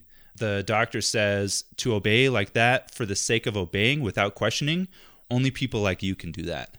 I thought that was actually my favorite line of the entire film. I thought it was perfectly written. I thought it was amazing. And I really pull from that, just that you should be questioning authority. And even if you get an answer that's, that actually goes along, it's like, okay, like, now I actually see your point or whatever. You should still be asking the questions. And we brought that up in past movies. I can't remember exactly, but that you shouldn't just obey for the sake of obeying. Yeah, I agree with you. I would add one word to that, which is question authority responsibly. Yeah. Because I agree with you. I don't think that we should obey for the sake of obeying, but I also don't think that we should disobey for the sake of disobeying. Like, yeah. I think that you, like you said, you need a question. And I think that you were sort of getting at that. I just wanted to make that sort of implicit component very explicit. Like, we definitely should be questioning authority, but at the end of the day, sometimes we should listen to that authority. Like, you know, the CDC, when they tell us that like vaccines are real and effective, and sometimes we should question that authority and go against that authority. And I think that we just need to do it responsibly, and we need to do it in the spirit of like doing what is right and not just disobeying or obeying because we like want to or don't want to. And we see that in Ophelia a lot, where she obeys the fawn in a sense by doing the tasks, but she disobeys in specific ways that are like true to her character. And so I think that it's this really fine balance of like questioning authority, but doing it responsibly and doing it in a way that sort of leads to the ultimate good. But I agree with you. I love that line from the doctor. I thought that that was like a very clear line about sort of one of the main themes in the movie. Yeah. If I wasn't making it clear enough, I'm not necessarily, there's a difference between questioning and disobeying, for sure. Super important difference. I figured that's the way you were getting at, but it's also important, I think, to just like make it very clear, because in our day and age, you know, people can take whatever they want. But yeah, I mean, some of my thoughts of the obedience, I mean, you see that from the very beginning of the film. Like Carmen, she steps out of the car and Vidal brings the wheelchair over and is like, hey, I want you to use a wheelchair. And she literally tells him like, but I want to walk. Like, I can walk. I want to walk. And he's like, do this for me. Like, he immediately takes away her ability to act for herself. Like, he sort of demands obedience from the very beginning. And I think it's a way of him exercising control over her. And I think it's also just a commentary again of like how women are pushed into these like subservient roles under fascism and under these really like toxic structures. Yeah. And like you said, the doctor mercy killing the prisoner, and the line about obedience for obedience sake. And then I think too, Vidal's obsession with time is in a sense obedience, because it's like very obedient to this like larger structure that is at play for him, this idea of like time and timeliness and order. So I definitely think that obedience is an integral theme throughout the film. Yeah, for sure. Yeah. I mean, it's brought up all throughout, so it makes sense. Yeah. I have a question for you, and I think that, I don't know, I feel like you probably are more well equipped to address this because you tend to focus more on like the cinematography of a film. Okay. But like I kind of have two questions. Okay. One, is the fawn evil? That's my first question. And then if the fawn isn't evil, why are the fawn and the fairies clearly coded cinemagraphically to look evil? Because I think if you just take those characters and show them to someone, we're gonna be like, that's an evil person. Yeah. You know, that's an evil monster. So I guess those are my two questions. Like, do you think the fawn is evil? And if not, why is he coded to look evil?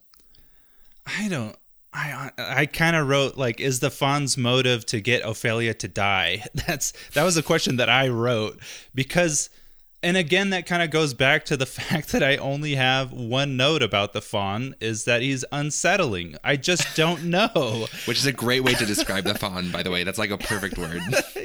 He's the most unsettling character I've ever seen in my entire life. I don't know, because again, he puts on a face.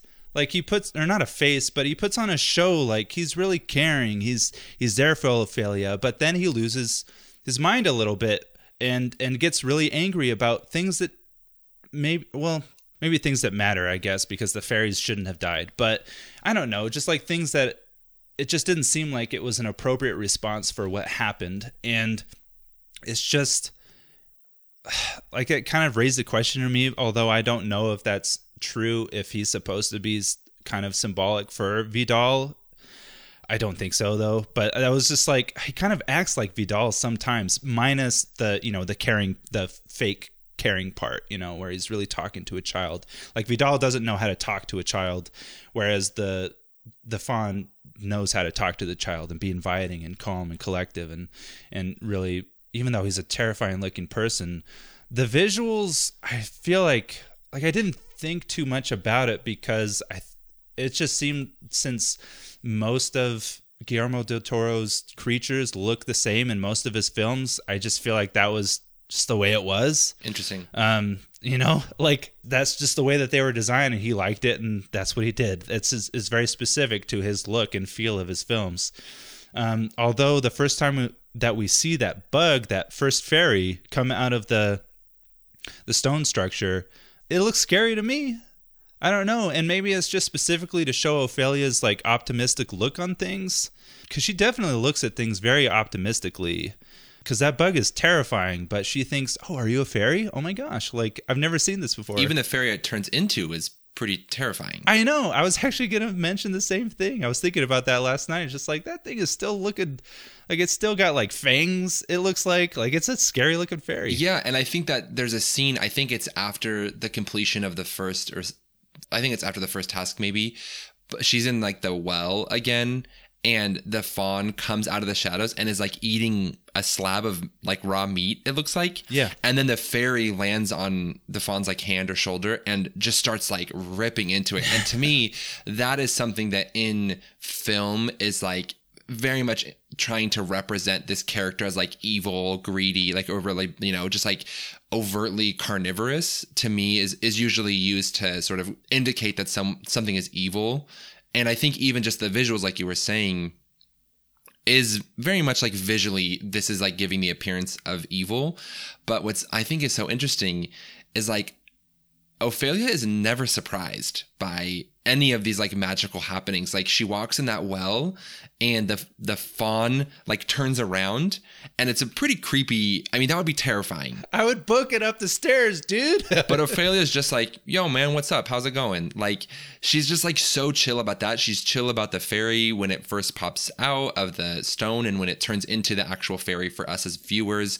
When the book starts like filling itself out, like she just is so unfazed by this, which to me is sort of an indicator that this is all happening in her imagination, because she's like expecting these things to happen, therefore she's not surprised by them. But I really liked, filming wise, the fawn is coded as evil, but I think, and don't quote me on this, but I think Del Toro came out and said, or somebody in production said, that the fawn is neutral. He's neither good nor evil. Yeah, I saw that. He doesn't care if Ophelia lives or dies.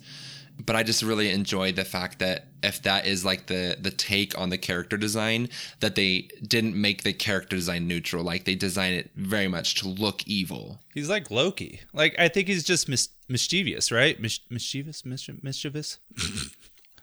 I don't know how to say words. Yeah. But I feel like that makes sense to me, because he is so unsettling. You don't know his motives. You don't understand why he's doing what he's doing, which again kind of goes back to the question of like, maybe the underworld is real and maybe their goal is to just kind of like, oh, let's just stir up the trouble. Like that's what we do here in the underworld. We stir up some trouble and see what happens. And maybe people get killed along the way, but hey, great. They'll just come to the underworld with us, I guess, and turn into one of us, or like who knows? Like I have no idea. And you can see that with her like dying vision, where everything is fantastical and like really nice and like big and shiny and great and grand and all that stuff. So again, like I think the actual fawn, if it is real, if it is a part of the underworld, totally just, he didn't care. And especially if Del Toro said that, like he doesn't care either way. Yeah, this is, I want to try to, I'm not sure if I have the words to like articulate this point I want to make, but I feel like appearance is also a really big theme in this movie. Mm-hmm. And what I mean by that is that I feel like Del Toro intentionally plays with the way that like evilness and goodness are stereotypically portrayed in media. I mean, we know this just from having been immersed in pop culture since we were born, but like the way that evilness and goodness are phenotypically manifested in like Disney movies or just movies in general. Like usually like bad guys are like fat or bald or, you know, whatever. And like good guys are strong and muscular. And I mean, there's also a whole component of like racism as well that's like built into that. Luckily, we've moved away from that for the most part in like modern pop culture. But like what I think is really interesting is that the fawn is sort of coded as evil, but Del Toro has said actually the fawn's neutral. Like this, if you assume the fawn is evil because of the way the fawn looks, then you are misjudging this character based on their appearance. And I think too this connects a lot to the scenes of Vidal shaving. We get a lot of scenes of him shaving and looking at himself in the mirror, and representation wise, he looks neutral to me. Like if you showed me a picture of him, I'd be like, I don't know if he's a good guy. I don't know if he's a bad guy. Like he's a very neutral character.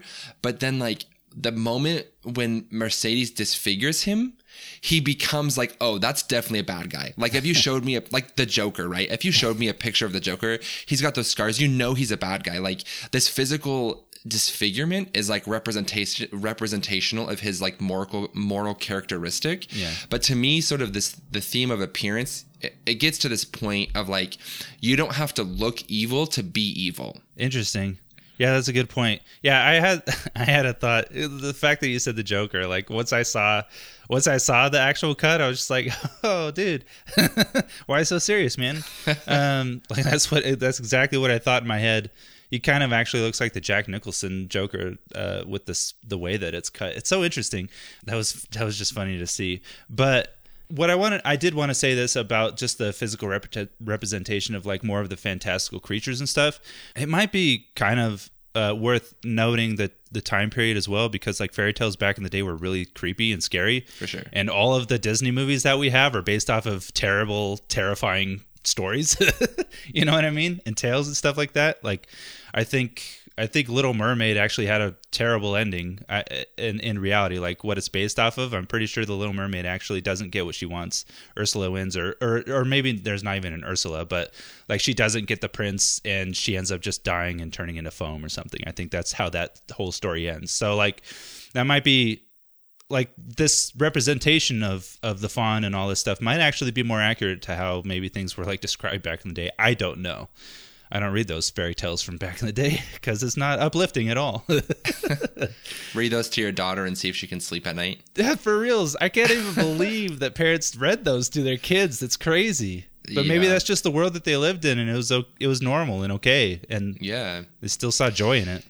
Yeah, and that's something that I really liked. I mean, I don't know if this idea of appearance is anything intentional, because like you said, I think that the sort of scary, creepy, unsettling character design is very much in line with Del Toro's other work as well. Yeah. But I just really like this idea of like I said, you don't have to look evil to be evil, because in so much pop culture, we attach your morality to your appearance. And we do this in real life as well. I sort of alluded to this earlier, but like, I mean, even thinking of the movie Dune, like the bad guy in Dune, what is he? He's fat and he's bald, right? Yeah. And like we, as a society, attach so much like moral designations through people's appearance. I mean, we see that in fat phobia, right? Like we automatically assume in our culture, like fat people are lazy and fat people like don't work hard and all this different stuff. And I had a professor in my undergrad who was bald, and he always said that follically challenged people are misrepresented in media because they're always the bad guy, like Lex Luthor, you know?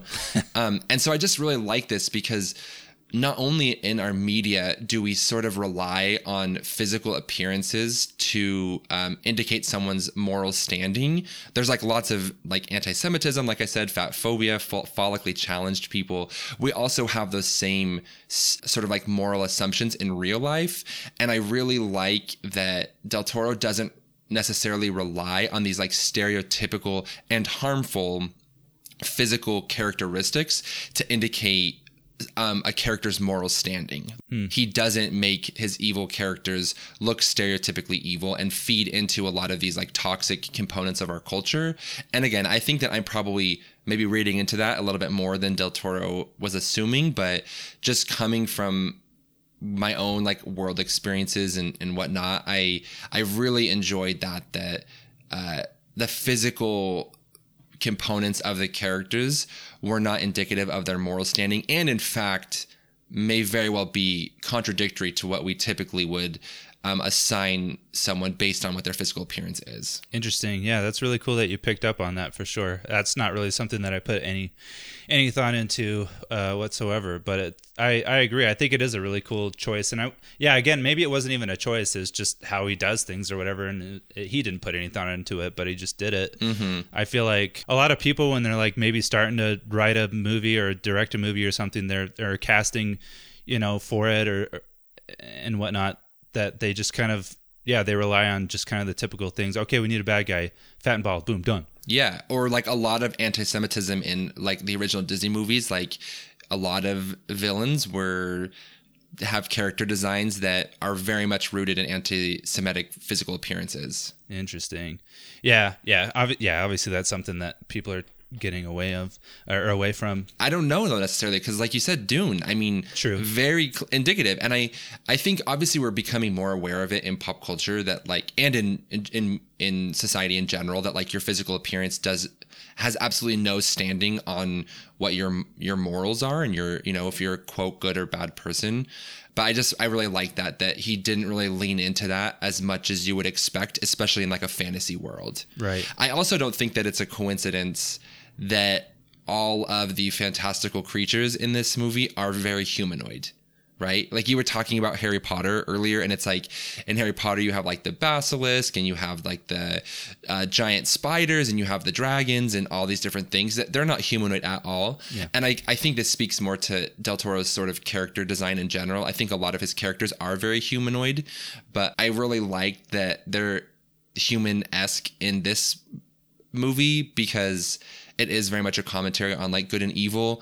And I think that to me it's sort of implying that humans are capable of evilness, but they're also capable of good things, and like appearance isn't necessarily a way to indicate if someone's like a quote good or bad person or not. So I really enjoyed that take that I sort of was able to explore. Yeah, I've definitely met a human that looks like a toad. And they were probably a great person. Yeah, they're hopefully. They didn't vomit up their entire insides, that's for sure.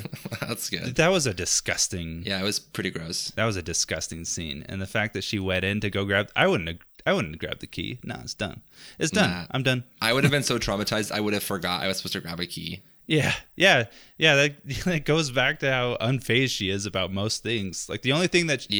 Like really the only time that she's actually afraid is when it's like nighttime and the bug is kind of crawling through and stuff, and she doesn't want to touch her feet to the ground.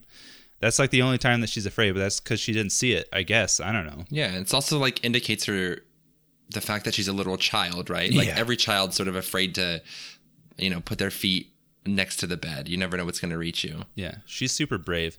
I had a couple of annoyances besides Carmen. Just like the type of things that you yell at the screen about, like, what are you doing?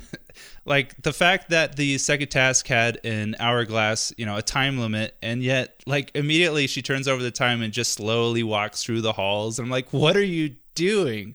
Like, run, dude. She also didn't take it with her. So it's like, you don't know how much time you even have left. That was me. I was like, this time limit is doing nothing for you because you have no way to reference it to know, hey, I should probably hurry up. Like all it's doing is hurting you. Yeah, that was a weird thing. I'm like, why are you doing this? And then I always get really upset. Not really upset, but it like really annoys me of like in any type of movie or TV show when there's a bad guy and the good guy finally has the upper hand and all they do is just like slightly wound them and then run away. And it's like, me too. I hate it. Dude, like, I guess I don't know what I would do in that situation because I've never killed someone. So maybe it would be really hard to just kill someone. But it's just like, this is a horrible man. You have stabbed him repeatedly. Why don't you finish why would you just cut his mouth? Like slit his throat? What are you doing? Yeah, I agree. I hate when we talked about this last time when I referenced Lion King, like as the very stereotypical, like, oh, the good guy has the upper hand and then they don't finish the job and then the bad guy tries to kill them type thing. I hate that trope. It's like, bro, put 6 bullets in that man's head and then put a 7th one in there just to be safe. Yeah. It's so infuriating. It's like, that's the one flaw in Mercedes that I saw. It's just like, you didn't finish the job, you dummy. Yeah. You could have walked away. Well, I mean, maybe they would have chased her anyway, but you probably would have gotten away. And everything turned out right. She got saved in the end, but still, it's just Although, to be fair, I'm not sure how easy it is to kill a human being with like a 2-inch blade, but I think she probably could have got the job done if she had tried a little harder. Well, no one was out there watching because he sent everyone away, so she could have gotten it done, I'm sure. Yeah. And then just like a small thing, like when Ophelia pours the vial of, or like the drop, like the sleeping drops in the captain's liquor, you know? Yeah. Why didn't she just pour the whole bottle in? I don't. She just puts in a few drops. Like, oh, let's make this guy sleepy. It's like, okay, why don't you just? That's right. It wasn't. I thought it was poison, but my TV skipped at that point, and I couldn't get it to go back, and so I didn't know what she put in there. So, but you're right. Yeah, I said that she put poison in there earlier, but it's just sleeping drops. Yeah, right? I was gonna correct you, but you were on a roll talking, so I was just like, oh, and then I forgot. Well, I stand corrected. No, it's fine. Well, the first time that I watched it, I thought it was poison as well, and then when I watched it a second time, they have a lot of shots where she's really looking at it, and I'm like, oh, yeah, that's just the sleeping stuff. Weird. Yeah, it makes sense. Like, how would an 11-year-old get access to poison? I don't know why she took it in the first place. That was interesting and very forward thinking of her to even think of taking the sleeping drops. That was a cool subtle detail that I noticed as well. Going off of that was when the funeral's being held for Carmen and the priest is talking or whatever it is. I don't know. And one of the things that he says is because God, in his infinite wisdom, puts the solution in our hands, and that's perfectly synced up with her grabbing the vial in the first place. So I was like, oh, that's awesome. The solution, the sleeping solution, like the liquid. Solution. It was perfect. That's cool. So I thought that was really cool that the editing, they did a good job on that for sure. Yeah. And then there was another subtle detail that I thought was cool when the captain's basically confronting Mercedes about the extra key, and he just kind of like throws it away. He knows that she's going to run away, I think, at that point. It's like she's probably going to run away and we'll be able to follow her maybe to the gorillas in the first place, although they caught up with her way too quick. But anyway, he puts on music. And it's like the only time we hear anything other than the soundtrack, I think. And it's like happy. It kind of seems like happy and celebratory, like as if like, hey, I got her and I'm going to celebrate right now. So I thought that was a cool little thing. Interesting. That I didn't really pay attention to the first time. I don't know. Is there... Like, I have some trivia things. I'm not sure if there's much else that I had on my notes. I mean, I wanted to say, like, one of my favorite scenes in this, just purely from, like, a film component, was when Mercedes and Ophelia are running away and they have the umbrella. Yeah. And then she, like, lowers the umbrella, and what was an empty forest is now filled with the guards. I thought that was like beautiful. It was such a good transition to that. Like it was done so well. That's like one thing I noticed. I was like, oh, that was really impressive. I really like that. Yeah. I mean, did you notice like they do that throughout the entire film? Like have something that's there. Yeah. Be there. I think so. I mean, you see that with the fawn a little bit. I don't think that I was paying very close attention. So if you have any other cool experiences, I want to hear them. Well, I mean, nothing like really in particular. Like I can't think of anything else. Like the umbrella part definitely stood out to me because I was just like, oh, they're zooming in on her umbrella. That's what's going to happen. You know, like it kind of shows you that something was probably going to happen. Mm-hmm. And, but it happens throughout the film. It would be interesting to watch it again just to really actually keep track of it. But I want to say that when there's like a clear scene change, that those are the types of transitions that they do, because quite like pretty much every single time there's like a tree or something and the camera pans through the tree and then it ends up going, you know, somewhere else with another group of characters, or maybe it's the same group of characters, but they're farther along, like progressed in whatever journey that they're doing or task that they're trying to do at the time. And so I thought that was really interesting. Honestly, for me, besides the umbrella part, it was a little cheesy, but it was still cool. Like, experiment. Why not? I thought it was interesting at the very least. You thought the umbrella scene was cheesy? The umbrella scene was a little cheesy. All the other transitions were like kind of like really cheesy. I'm like, oh yeah, that's a cool transition trick, I guess. For 2006. For 2006. Yeah, exactly. It's like I would have preferred a hard cut, but that's okay. Yeah, that's my preference, I guess. Maybe you can write to Guillermo del Toro and tell him to release a new one with the Austin's preferred cuts. No, he's clearly proud of this film. I'm not gonna I'm not gonna tell him what to do. Also, why would he ever get an email or anything from me? Cool. I think I watched part of the film like during the day yesterday, and then wasn't able to get to the last like half hour of it until like night. And I wanted to watch it without taking notes the first time. So I watched it. I watched the last 30 minutes, even though it was like really late and I needed to get to bed. And then I watched the entire film again and took notes, which took like 3.5 hours. But it was cool actually to go right from the end right to the beginning, because of the way that the movie ends is Ophelia dying in the exact same position that Princess Moana. What the heck, dude?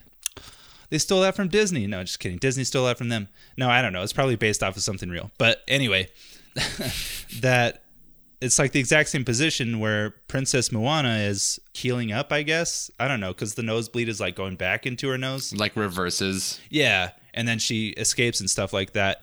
And from that, like, there was, to me, and it's kind of said all over the place in my research, that to me it was all, not all, but like there was a kind of a metaphor again for like, or just like a visual representation of like a pre-existence, life on Earth, and then the afterlife. You know what I mean? Because like it's like the underworld when the princess escaped was like a pre-existence, and then when she went to the world, she lost all memory of the underworld. And then, you know, which is kind of like the veil or whatever. They pass through the veil and now they're on Earth and they die and all that stuff. And then they return back home, which is like heaven, you know? So I thought that was interesting. I couldn't see anything where Guillermo del Toro really like confirmed that. It just seemed to be mostly just everyone's interpretation of what was going on, but it seemed pretty clear to me. I don't know. Did you think the same thing? No, but I also didn't watch the movie in that way. I didn't, you know. Yeah. I only watched it once and it was from the beginning to the end. Yeah. But I mean, I think that's like a pretty thematic element in a lot of, maybe not just fantasy movies, but movies in general, where like a character loses their memory about something really important or whatever it may be. So I didn't really like pick up on that, but I see what you're saying. Yeah. Oh, I want to say that there was something that I wrote specifically, but I'm not seeing it. That's okay. It is what it is. Just because one of the lines that they said, I think at the beginning, when they were showing the underworld, you know, in the first like 5 minutes, was that it was a place of learning and knowledge or whatever, and it was peace and no lies and stuff like that. I'm like, oh, okay, that sounds like something that I learned when I was a kid, you know, or growing up. So so that was really interesting. To see that specifically.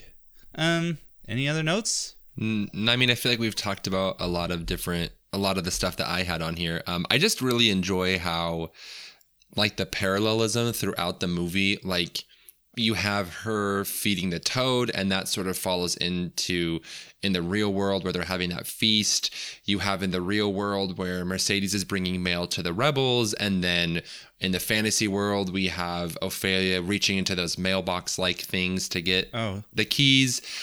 We have keys that are very important in both the fantasy world and the real world. So yeah. I just thought it was really impressive how there's a lot of like symbolic overlap in the real world and the fantasy world, but then Del Toro does a really good job of bringing in physical elements that also overlap. And so to me, it provides like a really smooth transition for the two worlds and also makes them feel a lot more cohesive than they might not have been without those sort of subtle details that help it flow into each other. So like I said at the beginning, I totally understand why like a lot of people see this as a cinematic masterpiece. And I think in a lot of ways, I very much agree with it. Like I mentioned, I don't know if it's a movie that I would necessarily want to watch again, but I love the character design. I love a lot of the storytelling components. I love that like almost everything has some sort of symbolism or something that you can pull meaning from. And to me, that's what, like I've mentioned before, makes great art, is when you can come to it in a very specific time in your life and pull out meaning that you may not have necessarily pulled out at a different time in your life. So overall, I thought it was a very well done movie. Worth the 22-minute standing ovation that it got at the film festival it premiered at. I was going to mention that. That was a trivia item. I was going to run through some trivia. I should have told you that. But there's just like a few things that I saw. But yeah, I agree. And something that you touched on reminded me that I think a really important factor in making this film was really just kind of making a representations to, or like a weird representation of a real world thing that actually happened that I think Guillermo del Toro really wanted people to know about. The dictatorship and all that stuff and just everything that Spain was going through in that time period. And that's specifically from something that I saw that, because I guess I'm not super familiar with his work, but a movie that he did before this was The Devil's Backbone. That's the English title for it. But that also takes place like in the same kind of period. So like this one is kind of like Pan's Labyrinth is a spiritual successor to that one. Oh, interesting. And kind of going along with the exact same, the Civil War and all that stuff in Spain. And so that was interesting. And there was kind of speculation that he might make a third movie that's a spiritual successor to all these three or all these other two that still has to do with that. So that'd be interesting. I would be down to watch that. That's awesome. Now I want to check out The Devil's Backbone. Guillermo del Toro passed away though, right? No, did he really? I think he did, like early 2010s, I thought. Are you serious? Guillermo. Maybe I'm thinking of someone else now. You have me doubting it. Let me look on Google. It'll have an end date for sure. No, it doesn't. He's alive, dude. Okay, what was I was just reading something where the director passed away in it was like 2012, but maybe it's not. Oh. I don't know. What movies have I watched recently? Yeah, it definitely wouldn't be Guillermo because since 2012, he's done Shape of Water, which I'm also interested in watching. Oh, yeah, duh. What movie was I just reading? I don't know. Anyway, cut that out. That's embarrassing. I'm like Vidal. My ego. I can't be wrong. Just kidding. Be wrong. Cut it out. No one needs to know. No, yeah. Okay, well, let's run through a little bit of trivia real quick, just because I thought it was fascinating and the listeners might think it's fascinating too. Do it. The English subtitles were translated and written by Del Toro himself. Apparently, with The Devil's Backbone, the subtitles were absolutely horrible and completely wrong. And so he, and along with a couple other people, wrote the subtitles for this one, which I noticed, like I didn't look at the last thing that I do is look up the trivia, and I do a little bit of research in other ways. And like I do research and then I do the IMDb trivia just to see if there's anything else. And I was noticing because I wanted to write down the Rose story, and I did. Maybe I won't read it anymore, but because I actually thought that Rose story was actually really cool and well written, and I was just like, oh, I don't want to read all the subtitles and like write it down word for word. So I was trying to find it online, and there were like 3 different versions of that story. And I'm just like, what the heck? Interesting. And it's like, what's going on? So I went back and just looked at all the subtitles because I wanted to get the one because I felt like it was written really well. And that's because Guillermo del Toro wrote it himself, and it was a perfect subtitle version of it. So I thought that was really cool, or translation of it. He also gave up his entire salary, including back-end points, to see this film become realized. And to this day, he believes it was worth it. I think so. I would agree. I mean, I think a lot of people would agree with that as well. Yeah. And then again, like realizing that Doug Jones, good old Dougie Jones, was the faun. He doesn't know any Spanish, so he had to memorize his Spanish lines, and then he had to memorize Ophelia's lines so he would know when to talk. Oh, gotcha. Okay. I wonder why they made him voice the characters. Well, because you got to sync up the audio to the lips. Gotcha. I feel like you could just, yeah, that's interesting. I wonder if it's noticeable that he's not a native Spanish speaker. Oh, yeah. I don't know about noticeable. I did notice that there was a little bit of syncing issues, and I'm like, and that's when I realized that's definitely not him speaking. Or that's not him speaking in the scene, that it's audio afterwards. So wait. So obviously he's the physical character as well. Yes. But the actual like Spanish is like a voiceover, and he's just moving his mouth. He's not actually speaking the Spanish you hear. He was probably saying the lines, or maybe, yeah, I don't know. But yeah, they, much like Darth Vader, they got someone else that, voiced that character over, where afterwards. Gotcha. So he memorized it so he could get the movement of the lips and stuff. Yeah. That makes more sense because I was like, that would be really weird to watch this movie in Spanish and be like, this Vaughn does not know how to speak Spanish.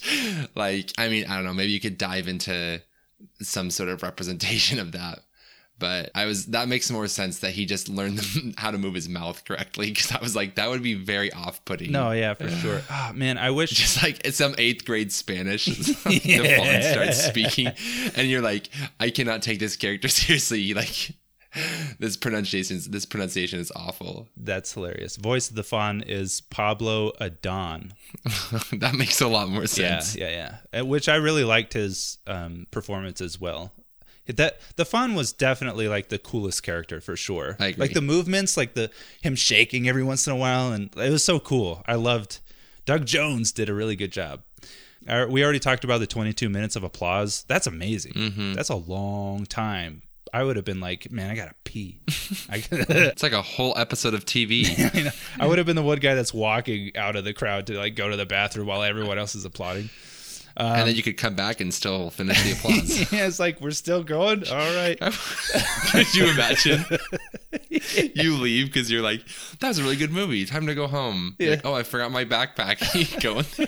Like, what is going on? Oh, I just missed something big, apparently. There's an encore. The secret scene. Yeah, secret scene in it. I'm so, that's a weird aside, is like, anytime I go see a movie in the theaters now, I'm so used to MCU movies that I'm like, wait, we gotta wait for the end credits scene. And I'm like, wait, this isn't an MCU film.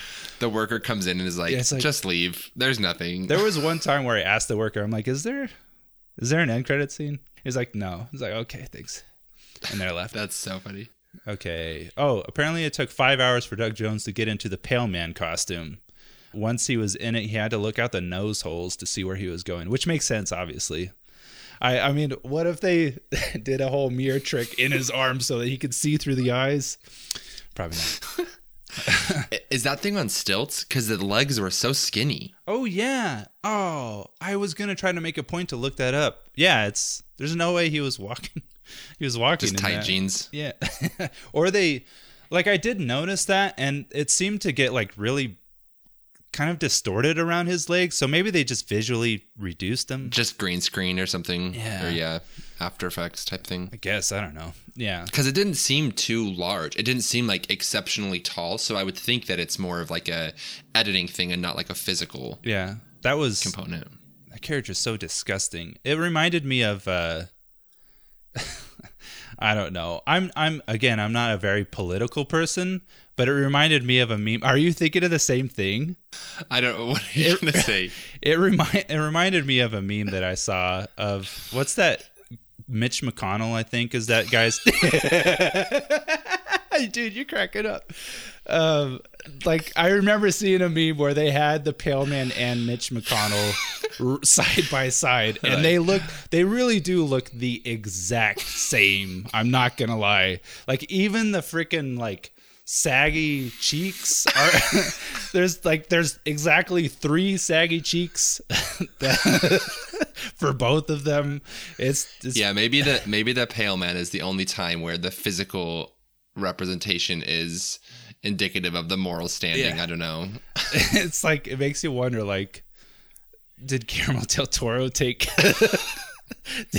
inspiration from Mitch McConnell? I don't freaking know. I'm surprised I remembered that dude's name. Okay. Oh, this one is a weird one.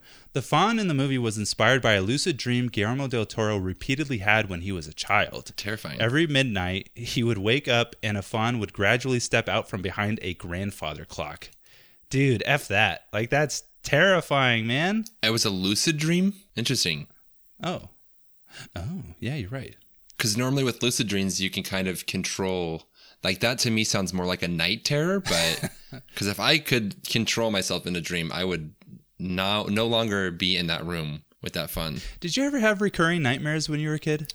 I still have recurring themes to my nightmares. Not like the same dream over and over again, but I have a lot of themes to my... Interesting. My dreams. Yeah, I have a lot of dreams where my teeth fall out. Yeah. And I have a lot of dreams where I need to do a task and it's like in front of a lot of people or it's really, really urgent. Yeah. But I can't remember what I'm supposed to do. Like I have a lot of dreams. It's sort of like I'm in a play and I have a bunch of lines to deliver, but I don't know my lines. So those are kind of the two themes that I usually have.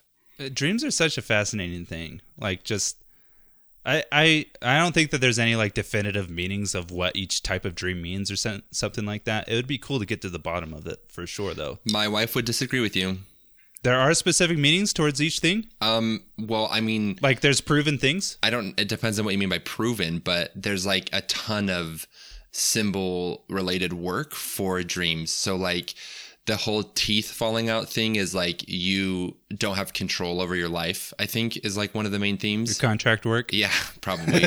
There's like a ton of work on like dream work essentially and like what it means. And like even like sort of like psychologists or therapists will say that it's like your subconscious trying to manifest itself in a certain way. But yeah. If you're ever fascinated, my wife will happily talk your ear off because she's like her line of therapy.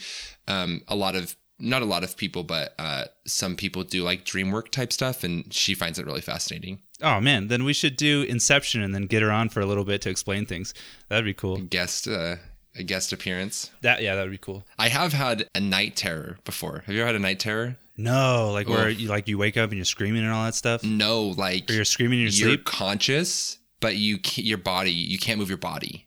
Oh, I thought that was something else. Maybe not. I don't know. Oh, maybe it is. I'm just thinking of like your like sleep paralysis, sleep demons. Yes, that's what it is. Sleep demons. Yeah. And I've only had it once before, but I like was conscious. I couldn't move my whole body and I could sense like a very evil presence at the foot of my bed and I couldn't move. It was horrifying. It was terrifying. Oh, yeah. That's terrifying. Have you seen Haunting of Hill House? I tried to watch it and it was too scary. Dude, there's stuff like that in that series for sure. You have like hallucinations when you take certain medicine, right? If I remember it correctly. Oh shoot! How do you? That's crazy. I think I remember you telling. I remember you telling. Maybe this is too personal for the podcast. You can get rid of it, but no, I was gonna mention this. I remember you said once when we were in high school, like you took like ibuprofen or something, and like you got really big, and the house was really tiny, or vice versa, or something, or like a giant tried to come into went through your window. Dude, there's some creepy stuff. The most vivid thing that I ever had when I was a kid, like really vivid. And I feel like I was hallucinating, like, you know, like actually walking, cause I was sick. Right. And I remember my mom, I took Tylenol cause it's a specific, thing in Tylenol. I think that I can't remember what it's called anymore. I used to remember. I don't go to the doctor anymore, so I don't remember these things. But I think I got out of bed, or she got me out of bed because I was probably tossing and turning and stuff.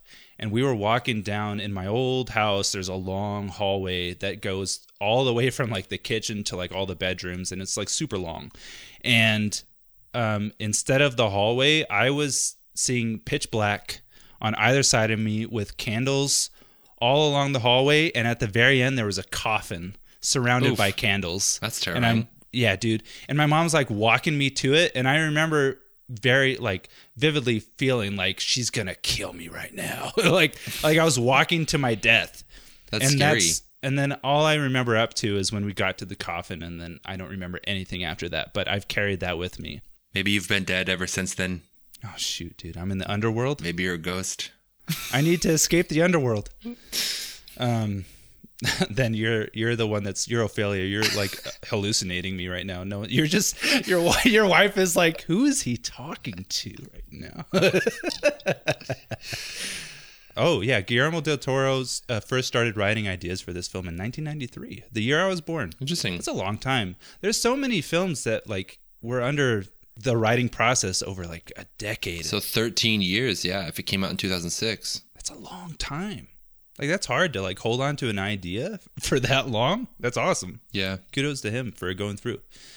Oh, this is interesting. Okay, so although audiences have interpreted the film's bittersweet ending as everything from a religious metaphor to a physiological allegory, Guillermo del Toro offers a simpler but more poetic explanation.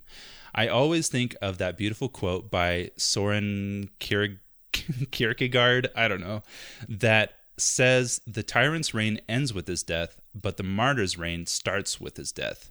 I think that is the essence of the movie. It's about living forever by choosing how you die, which in a way Ophelia chooses how she dies. You know what I mean? Yeah. That's actually something I saw where like, I think Del Toro was talking about the idea of like immortality, and for Ophelia, immortality isn't living forever. Immortality is like knowing that she became the person she was supposed to be before she died, or something like that. So that very much sounds in line with other stuff that Del Toro has said. Yeah, because like you could look at all the tasks as, well, actually no, this is exactly what the point of it. We needed to prove that you're not immortal, or right? So the fact that she took the grapes was a mortal thing, like, oh, you were hungry, you took the grapes, you couldn't help it, so that's why you can't come back home, because you're immortal. And then but then at the very end, the big test is like, yeah, to save your own, or to see your own immortality, you would sacrifice the life of another, but she refused to do that, so that proves that she's not immortal or whatever. So that is a very interesting thing that they kind of carry throughout. And then dying on your own terms, like you also have, like, everyone's dying on their own terms. They're all fighting, to protect their country or protect their people, and I'm mainly speaking about the guerrillas, but and then also that one guerrilla who he asked the doctor to kill him also dies on his own terms. Like, I'm not going to let this psychopath kill me. Yeah, the last thing we already talked about is that the underworld being real is up for interpretation, which still is very fascinating to me. Cool. Overall, really great film. Loved the aesthetic of it. Loved the creature design. Like, very cool. Yeah, I think I liked it maybe a little more than you. I would be willing to watch it again for sure. But I guess you're not. I guess you don't care. You're done. Yeah, I don't watch movies over and over again. Yeah. Often. It takes a lot for me to watch a movie over. But I really enjoyed it. And like I said, I think that people who have a lived experience that's closer to sort of the source realm of the allegories, like the Spanish Civil War, it's probably more meaningful, but I still thought it was like a beautiful piece of art for sure. Awesome. Yep, I agree. Well done, Del Toro. All right, cool. Well, that ends this episode of Layers of Film on Pan's Labyrinth, or El Laberinto del Fauno, right? Beautiful. I don't speak Spanish, so that was something that confused me for a second. I'm like, wait, who's Pan in this? Like, who's Pan? Like, I was like, what's going on?